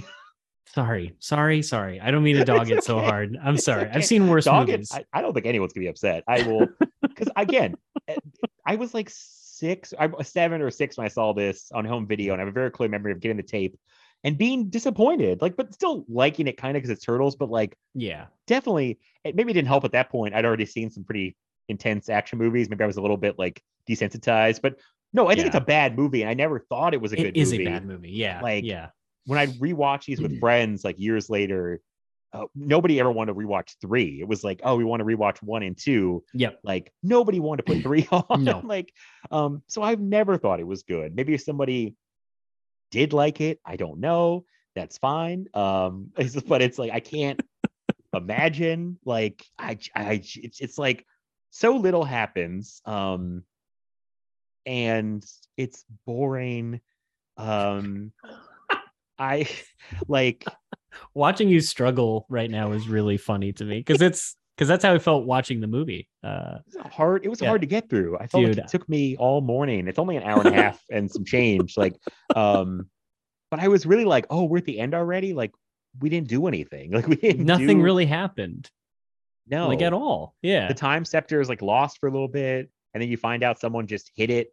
Like they're trying to find that. There's a bad guy who's pretty over the top. Stuart Wilson as Walker, which kind of a good bad guy. I don't know. He's not bad. Yeah. Someone pointed out the script's not very good. They have to work with. I mean, the script is right. Yeah. God awful. Like, he wasn't bad. Like his acting wasn't bad. You know. No, and I forgot he was in Mask of Zorro. He's great in that as a bad guy. Okay. He's a pretty good actor. He's going kind of over the top, but definitely he probably was like, I gotta do something with this shit. So, oh boy, so many wet willies. Oh yeah, the wet willies. I remember there's an those. obsession with wet willies in this movie. That was probably one of the things I liked more as a kid. Right. And there's comedy. There's a lot of references. And they do like a Wayne's World swing at one point. Yeah, they do. They do the swing. The sound effects are out of control. It's like boing, like wow. And it was a bunch of that constantly, which I didn't remember from before. And watching it this time, I was just like, what is going on? I just couldn't handle it. Like between the suits, them looking like, I mean, man, they look sickly. Look absolutely. They're so like skinny and like spotted, and like the spot between their like their masks are clearly like where the person inside is supposed to be seeing out of, like the mask. Like you could never tell in the other ones that was a thing, but you could so see that there. I wrote soundtrack baller because I own the cassette and I listened to it incessantly.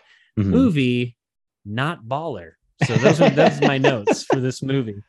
Those are good notes. I mean, and did you notice, like, so the heads apart from the suits being like really jacked up, like the heads are like kind of elongated and weird. Like Michelangelo is the only one that kind of looks okay, but like when their eyes move, they're really crazy and bug-eyed, and like you can see the vibrations of like, I don't know, the servos or the mechanisms inside the helmet, like kind of jiggling the head a little bit. It's super weird, man. Like it's not well done. It's not well jarring. done. It's very disorienting. It's like it just amazing. It really makes you appreciate how good the suits were in 1 and 2 that Jim Henson made. Like I was already impressed by them, but then when you watch someone do a bad version of that, you're like, wow, that was really good. Because it's like the mouth movements aren't matching up very well now. I thought they really had that down in the first 2 movies. Like totally, that's hard to do. I think to match up like them moving these mouths with like remote controls, I imagine, and then trying to match up. And this one, I thought they gave up on that. They were just like,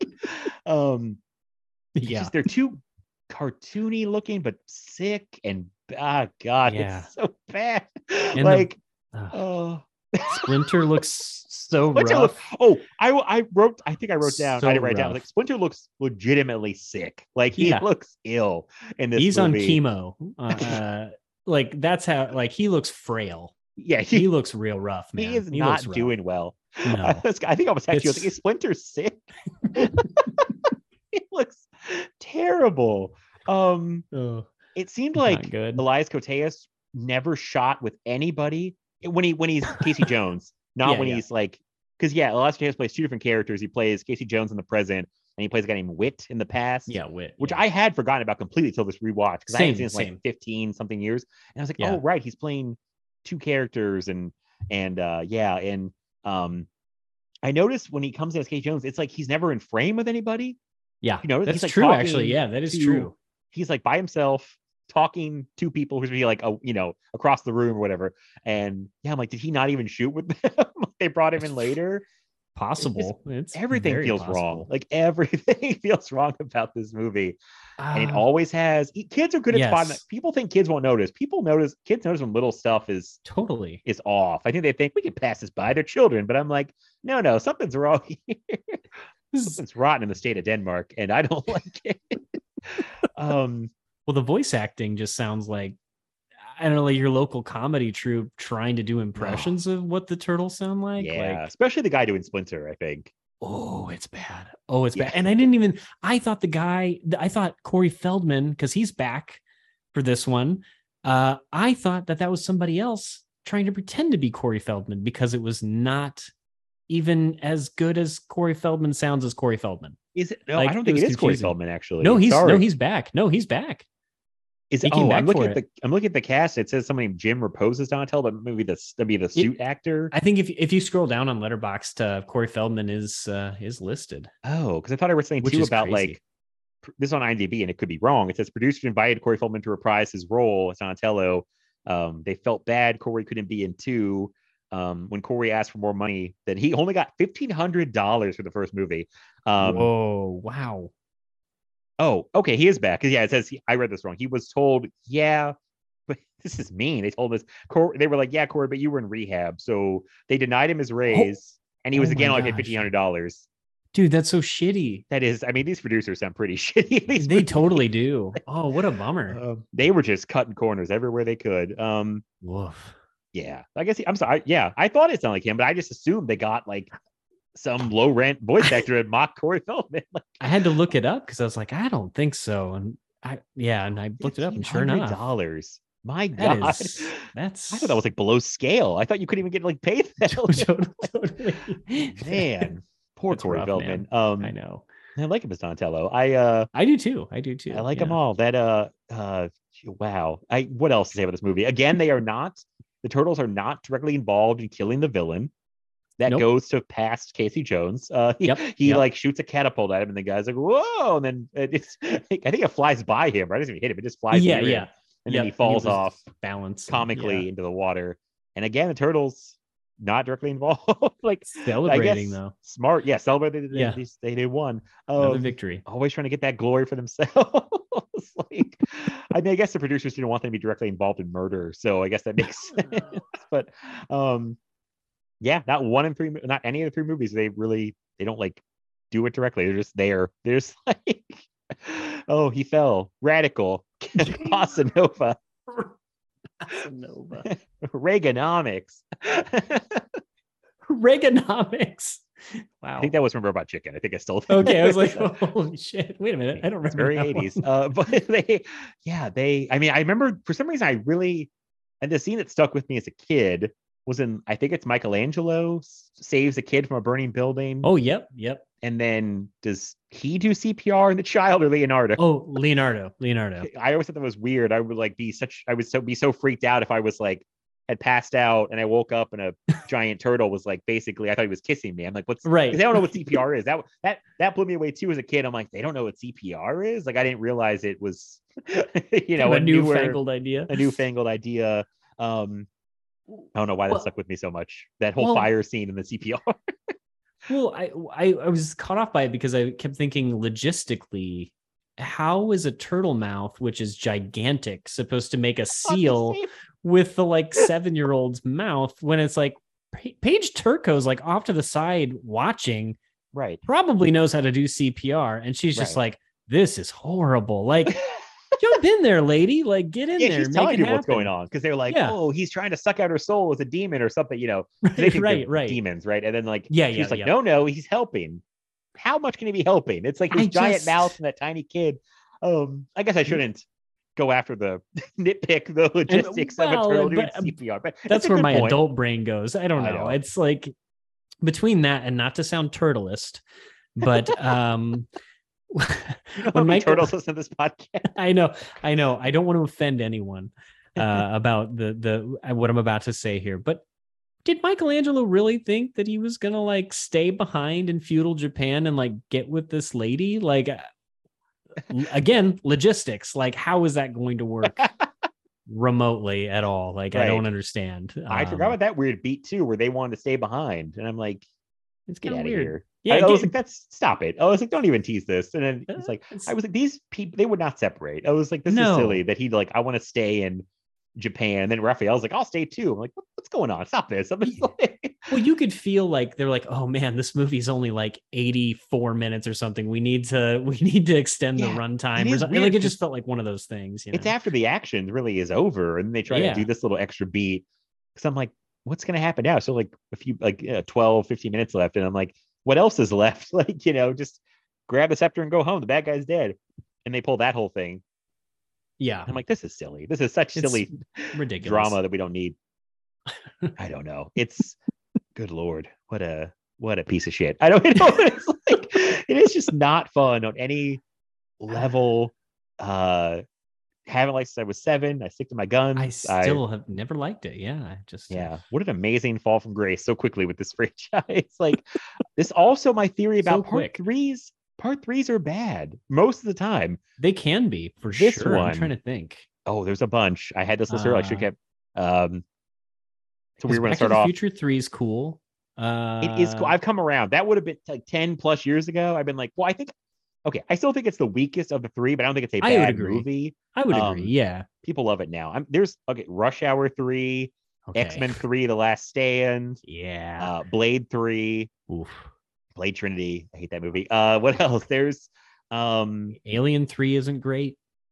I don't love it, but it's not great. But it's not great. It's got its fans. Again, I don't. But it's the weakest one. I would put that in the category of. I like it, but where it's like. Now I don't think it's a bad movie. I don't think a movie I like, and I compare to the first 2. I do think it's a weaker third entry.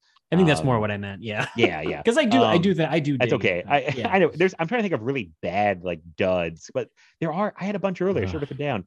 Oh God.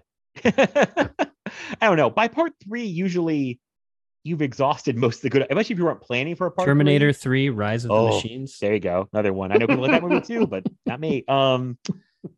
There's a bunch. I feel like you run it by 3. If you have not planned out a 3, you've kind of run out of steam because you probably would have done those ideas by now. Totally. Yeah. Godfather Part 3 is looked down upon compared to the first 2. Sure. Yeah. Nowhere near as bad as Ninja Turtles 3. I'm not saying that, but I'm just saying like there does seem to be a fall off with Part 3s, but the Part 3s that are good are usually planned out, like Return of the King. Oh yeah, great. I'd still say Return of the Jedi. I know everyone thinks that's the weakest one. I like that one still. Even Revenge of the Sith, I think, is the best one of that trilogy. I would agree. So if you plan it out, I think it tends to go better. But like if you're just kind of winging it, by part 3, you've probably used your best stuff. I mean, I think that's fair. I'll say this: I would rather watch. I would rather watch Turtles 3 over Frankie and his pals, but I would rather watch Dracula 2000 or An American Werewolf in London or Paris. Sorry, Paris. Oh yeah. No. Sorry, Paris. Then have to sit through TMNT 3 again. So yeah. I mean, I don't think it's a rough go. I don't think I have any more need for TMNT 3 in my life. I think I can safely just kind of put it aside. Even if I never have to see it again. Never. If I have kids one day, I just won't even tell them part 3 exists. I'll be like, and it ended there with Vanilla Ice and Super Shredder. 2 banger movies and a cool CGI movie. That's enough. That's all we need. And here's the show. The movie's like, you don't need it. It's unnecessary. No. What else is there anything else to say? I don't honestly that's all I've got.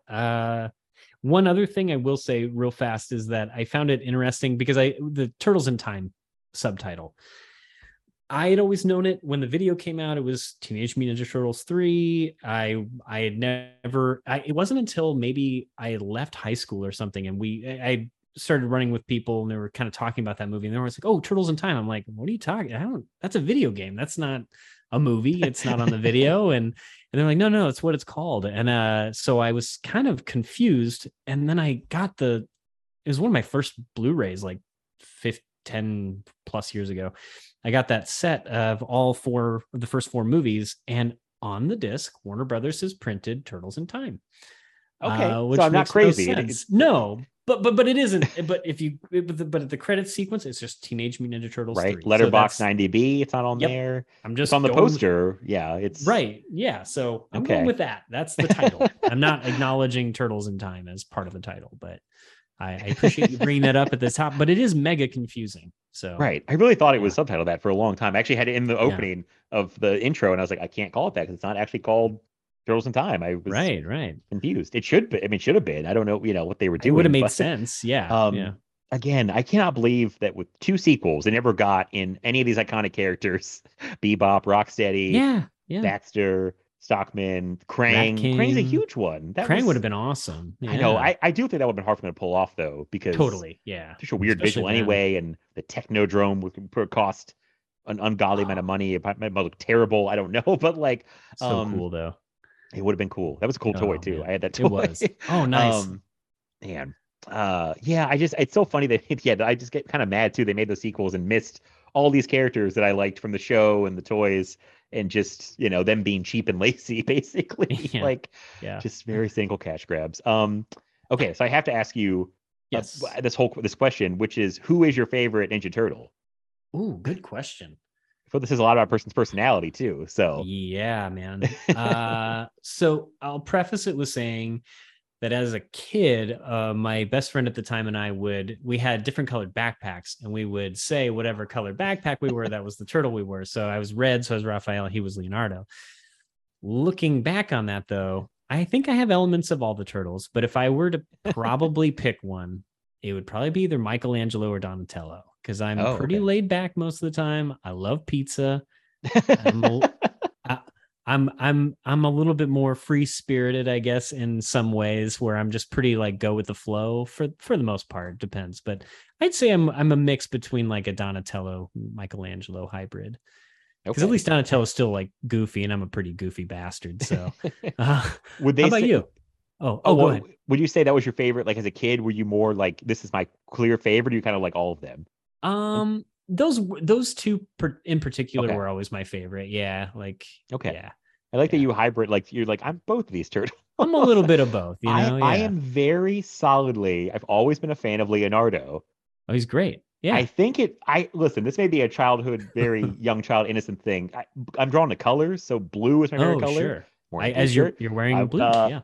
I've always loved blue, and I think I look back all my favorite characters. I'm like, okay, I think it was the blue on a lot of these people because, and I like that he had 2 swords. I like that he wore blue. Yeah. I like he was. Well, you're a John Woo fan, so 2 guns, 2 swords. It makes sense. Swords. Yeah, I get it. Yeah. I love like those like leader type characters in groups, like and I feel like everyone I knew always liked the Raphaels or like the Wolverines, like the kind of the badass of the group who like, I don't take orders. And I always like the guy who gives the orders, like the real like straight laced leader, like Captain America, Leonardo, Cyclops was one. I know everybody hates Cyclops. I'm like, listen, Cyclops is a hero to all children with glasses. Okay. So and he wore blue. I like the blue Power Ranger, even though was I think kind of a nerdy, lame one, everyone thought. But again, all blue, all guys that were blue.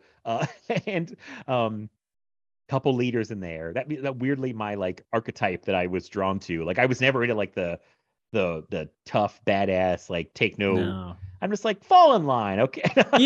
Just why do you be such a pain, Wolverine? I do remember thinking as a kid, I'm like, Wolverine, can you just not be such a dick? It's like he's so moody. I'm like, Cyclops trying to lead the team, and you just can't, And then Leonardo, I'm like trying to deal with all these guys. I'm like, he's trying to lead this band of jokers, and it's like I would weirdly feel for these guys. Totally, yeah. And so he's still my favorite. I feel like my personality, honestly, is probably closer to Michelangelo, though. Like, yeah. I mean, you're that's a fun dude, man. Yeah, that makes sense. You. I do. He was my second favorite because I love orange, and I liked the nunchucks, and I liked his attitude. He was the most fun. He always was. I mean, it's in the theme song. He's a party dude. It's like I had a real vendetta against Donatello. I really thought he was the lamest I just really didn't like him. Yeah, And I was yeah. like, if everyone told me they liked him, I'm like, you're a nerd. Like that was me at like 14 or something. I just like he's got a wooden stick. He wears purple. He's a nerd. Like he's lame all around. Like very weird of me to get on that soapbox. No, Donatello, no. but he is more fun than I remember, especially in the movies. He's like he's usually with Michelangelo like joking around, just like Leonardo and Raphael fight or something. Yeah. They don't do much with him being like a tech guy in the first movie too. I noticed like no, they didn't. No. But in the cartoons, he's like that's his thing, and Donatello does machines. That was a weird. Yeah, line that's too. right. Exactly. Like, I just went through this. It's so funny because there was a woman I worked with who's like very close to my age, and she was like, my husband got really into like the rewatching the old Ninja Turtles cartoon. She said, "Did you watch that?" And I whipped around in my chair. I was like, "Did I watch?" Like, let's talk about it. And then we were like going through the theme song. She's like, "I had that damn theme song stuck in my head." I'm like, "Yeah, it's an amazing song, right?" That we're trying to go through. Good. She was like, "Why do they describe each one?" I'm like, Leonardo leads. Donatello does machines. Michelangelo's a party dude, and I don't forget the one for Raphael. We were like trying to think about it. Oh man, Raphael is cool. I think it's just Raphael is cool. Michelangelo is a party dude. I think they try to rhyme cool and dude. I think maybe he's rude. Oh, I think you're right. I think it's maybe rude. Dude, might be rude. Yeah, which makes sense with the attitude. We were walking through the whole theme song like line by line. It was ridiculous. Like, yeah, but no, not a Donatello guy. Like them all now. Can't have. Yes, you can't have. You can't miss any really. Did you hear about that comic a few years ago, where I think it was one of the original creators like killed off Donatello? No. It's horrible. What? I hated it. It was like I found it at a comic book shop because I was so curious, and it's like really brutal too. It's like I did not like to see that. It was like watching my childhood get murdered in front of my face. Oh like no. Yeah, I did not. I was like, stop this. I think in the comics they like somehow fixed. I say fixed, but I think they put his like consciousness in like a robot body or something. Like what? Yeah, it was weird. That's a bold choice. I respect those guys for creating Eastman and Laird. Yes. Yeah. But I think I can't remember which one it is too. One of them was very steadfast and he was like really upset they kept like making them more kid friendly. Yeah. Like he was very upset about it. I think he even walked away like pretty early on because he was really pissed about what they were doing to the thing. And I'm like, okay, guy, like maybe cool off. Like, don't be that serious. I know you created the Ninja Turtles, but like, like, can you understand though that like kids love this? Yeah. Like, yeah. I mean, it's like you made something this ridiculous and great. I'm just saying it, but it is like a crazy concept. But it just seemed like he got mad almost that kids loved it so much. Like to me, it just seems bizarre. I don't know. Maybe I'm different than him. I don't know. But to me, I just thought it was weird from what I've heard that he got so like righteous and upset about it. And I don't know, he created it so he can do whatever he wants, but like I was surprised he got that mad. Plus I would think the money would help because I would think unless they cut a terrible deal, they must have been making tons of money. I don't know. I know whichever one stuck around longer, Eastman or Laird, finally sold his share like to Nickelodeon like in 2009 for an insane amount of money. Like tens of millions of dollars. Which I mean, get out when the getting's good, I guess. But like, and from what I've heard, Nickelodeon's done a pretty good job with the property. That's what I've heard too. Yeah, so I haven't explored it, but I'm curious. I don't know. It's one of those things. Like, if I made that and it got embraced by kids and they loved it, I guess I don't think I don't think I'd be that way about it. Maybe I would. I don't know. But it's just I thought it was funny that he seemed so serious about it. To me, it's such a not serious like thing. I don't know. Again, I never read those comics, so no one get mad at me. I'm sorry. Same. I may love them, but it's a whole different thing than the cartoon. Obviously, they went a different direction. But last thing I will mention that I have to bring up. Did I ever send you or tell you about the Turtles? You already know. The Turtles stage show. Yes, sir. With Splinter singing "Skipping Stones." I have to encourage everybody to go to YouTube and look up, I think just put in Splinter Skipping Stones, because there was a live action Turtles like stage tour that toured the country in the early 90s, where they did songs and they were dancing. Everybody gets a song. I think April gets a song. Splinter gets a solo song called Skipping Stones. If you can imagine what it sounded like if Bruce Springsteen had a kidney stone and was trying to sing while he passed it, that's Splinter singing, because it's like this song where it's like, it's this very peaceful. I'm like, this is for children. It's so bizarre. It's this weird song where he's singing about tranquility and peace, and he's like, oh, skipping stones. It's like, and I don't remember any other lyrics, but just better than TMNT3. Yeah. So sadly, I don't get Probably. it. But... It really cracks me up. It's very funny. It's this very like serious, dramatic song where he's like talking about like ripples in the water and time, and he's like, "What? What's like children are supposed to sit through this in a theater?" I know I wanted to go to that show, but I was not taken to it, which does upset me. But from what I saw on YouTube, I didn't miss much. So no. Probably would have loved it at 4 or 5, but you know, right. Yeah, that's just one of my favorite things. My friend showed it to me one time years ago, and I was like dying laughing on the couch when Splinter singing this song. Just, oh man, it's worth seeking out, definitely. Like, okay, good. Yeah, it's amazing. I feel like I didn't give people enough Splinter impression. I hope. I feel like he has less funny lines than I remembered in the movies. I thought he had more jokes, but he just gets them at the end. I feel like when he does his whole like, I made the funny, and it's just like, you know, but I guess he's supposed to be the serious one. I don't know, but I wish he talked more. Yes. I don't know what else to say. I feel like we might have covered it all. I don't know. I think we did the best we could with the material put in front of us. It's not necessarily deep material that we need to dive into. Like me and Carmen talking about Crash or something of like getting into humanity, and it's like no, just turtles doing martial arts and eat pizza. What, you know, it's fun. Yeah, it's kind of it, you know. Don't join a cultist martial arts group. Just don't do that. Right. It should be good. The fucking Foot Clan had recruited, it seemed like, every kid in the city. Yes. At one point, because it sure seemed like it. There's like what seems like thousands of kids watching when Shredder comes in the first movie. And they have a bunch more still in the second movie. Yep. Oh, I keep coming back to things. Ernie Reyes Jr. is Keno. Do you like? I really like him in 2. I think he's. I funny. do too, actually. He's kind of like a little smartass. Oh yeah, but I like he's him. A little pipsqueak, but I like him. You know, I think it helps that he's a legitimate martial artist in real life too. Totally. Yeah. Like that he has some credibility. He's pretty great. He's been in a ton of movies too. But yeah, I do really like him. Much better than Danny. Much better. Dude. Yeah, no question. Yeah. No question. Yeah, there's just and there's no like good memorable characters to me introduced in 3. Like there's nobody new really brought into 3 that like you get David Warner and Ernie Reyes Jr. in 2 who I like, but you get like nothing in 3. Like no. Nothing. It's just like everyone's like a blank slate. My God. I mean, to act against those horrifying turtle animatronics in 3, maybe they were just all dead inside. I don't know. I couldn't look them in the eye. They sure wanted you to, though. Christ, like as Patrick Bromley would put it, that's a real mayonnaise sandwich of a movie. Like straight up. Oh, that's a great saying. Yeah, I love it so much. Yeah, it's such a mayonnaise sandwich movie. I dislike it very much.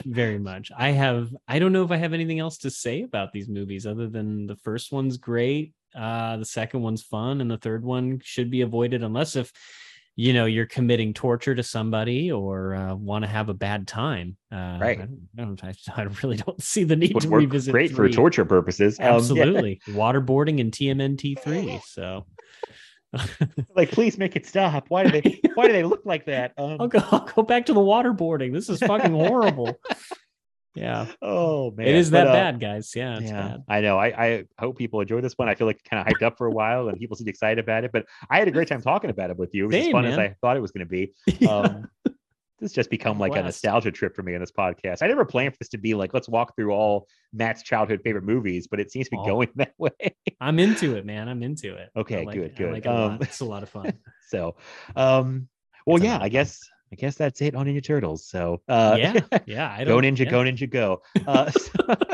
Cowabunga, dude. What I guess I can let you to plug some stuff you want. Let me think. I don't really have any appearances coming up. I'm still toying with the idea of doing my own podcast at some point. There's a local theater that's about to open up in the fall and reopen, I should say, more of an indie art house kind of theater. And there's a possibility I might be doing their podcast, like hosting it.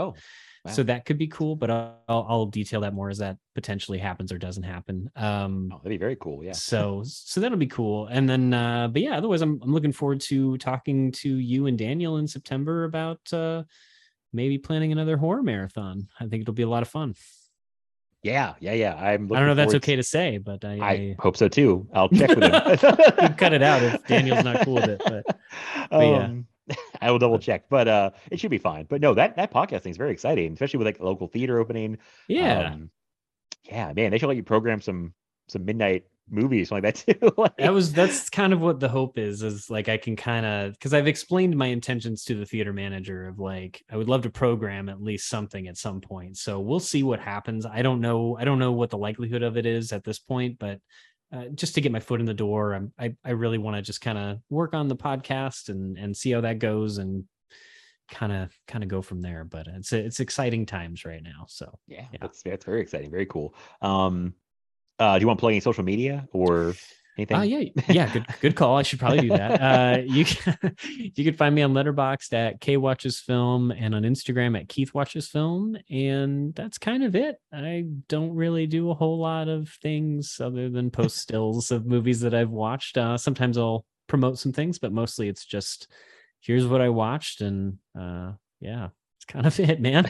I thought about like talking movies, copying your aesthetic and just posting stills from what I'm watching. Cause I don't know. I don't know. I just like, it's very simple. It's like I'm watching this and it's like post a still from movie and then it's nice. I don't know. I like it. Gonna rip that off from you at some point. Yeah, go for it. I feel like I barely post anything anymore, but I could post that. I'd be post a still of what I'm watching, but it's not an original idea, but that's go for it, man. I don't think I follow anybody else that does it. So to me, it's like, it's original. Nice. Perfect. But okay, yeah. So, well, thank you again for doing this. This was a lot of fun. And thanks everyone for listening. I think next week, or actually the same week you're listening to this, we're listening to the day it drops, August 19th.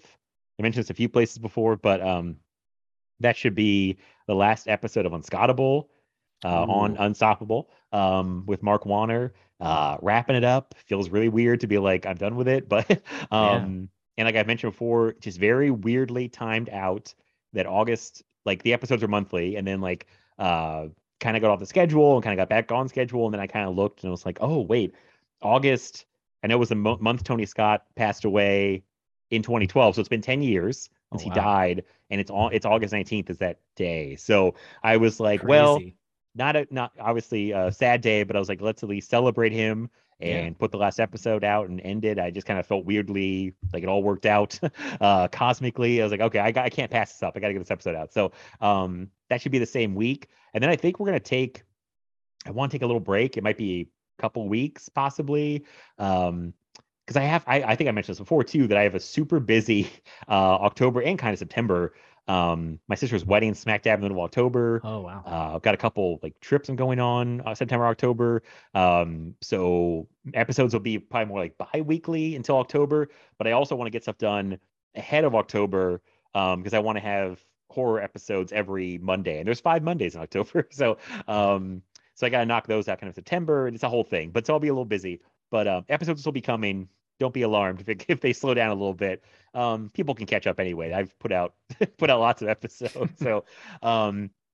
So yeah, all that scheduling stuff. But yeah, you can follow the podcast on Twitter at Film Feast Pod. You can follow me on Twitter at Maple87, and you can follow me and the podcast on Instagram at Film Feast, all one word. And that's it for this time, everybody. Thank you. We'll talk to you next time. Bye.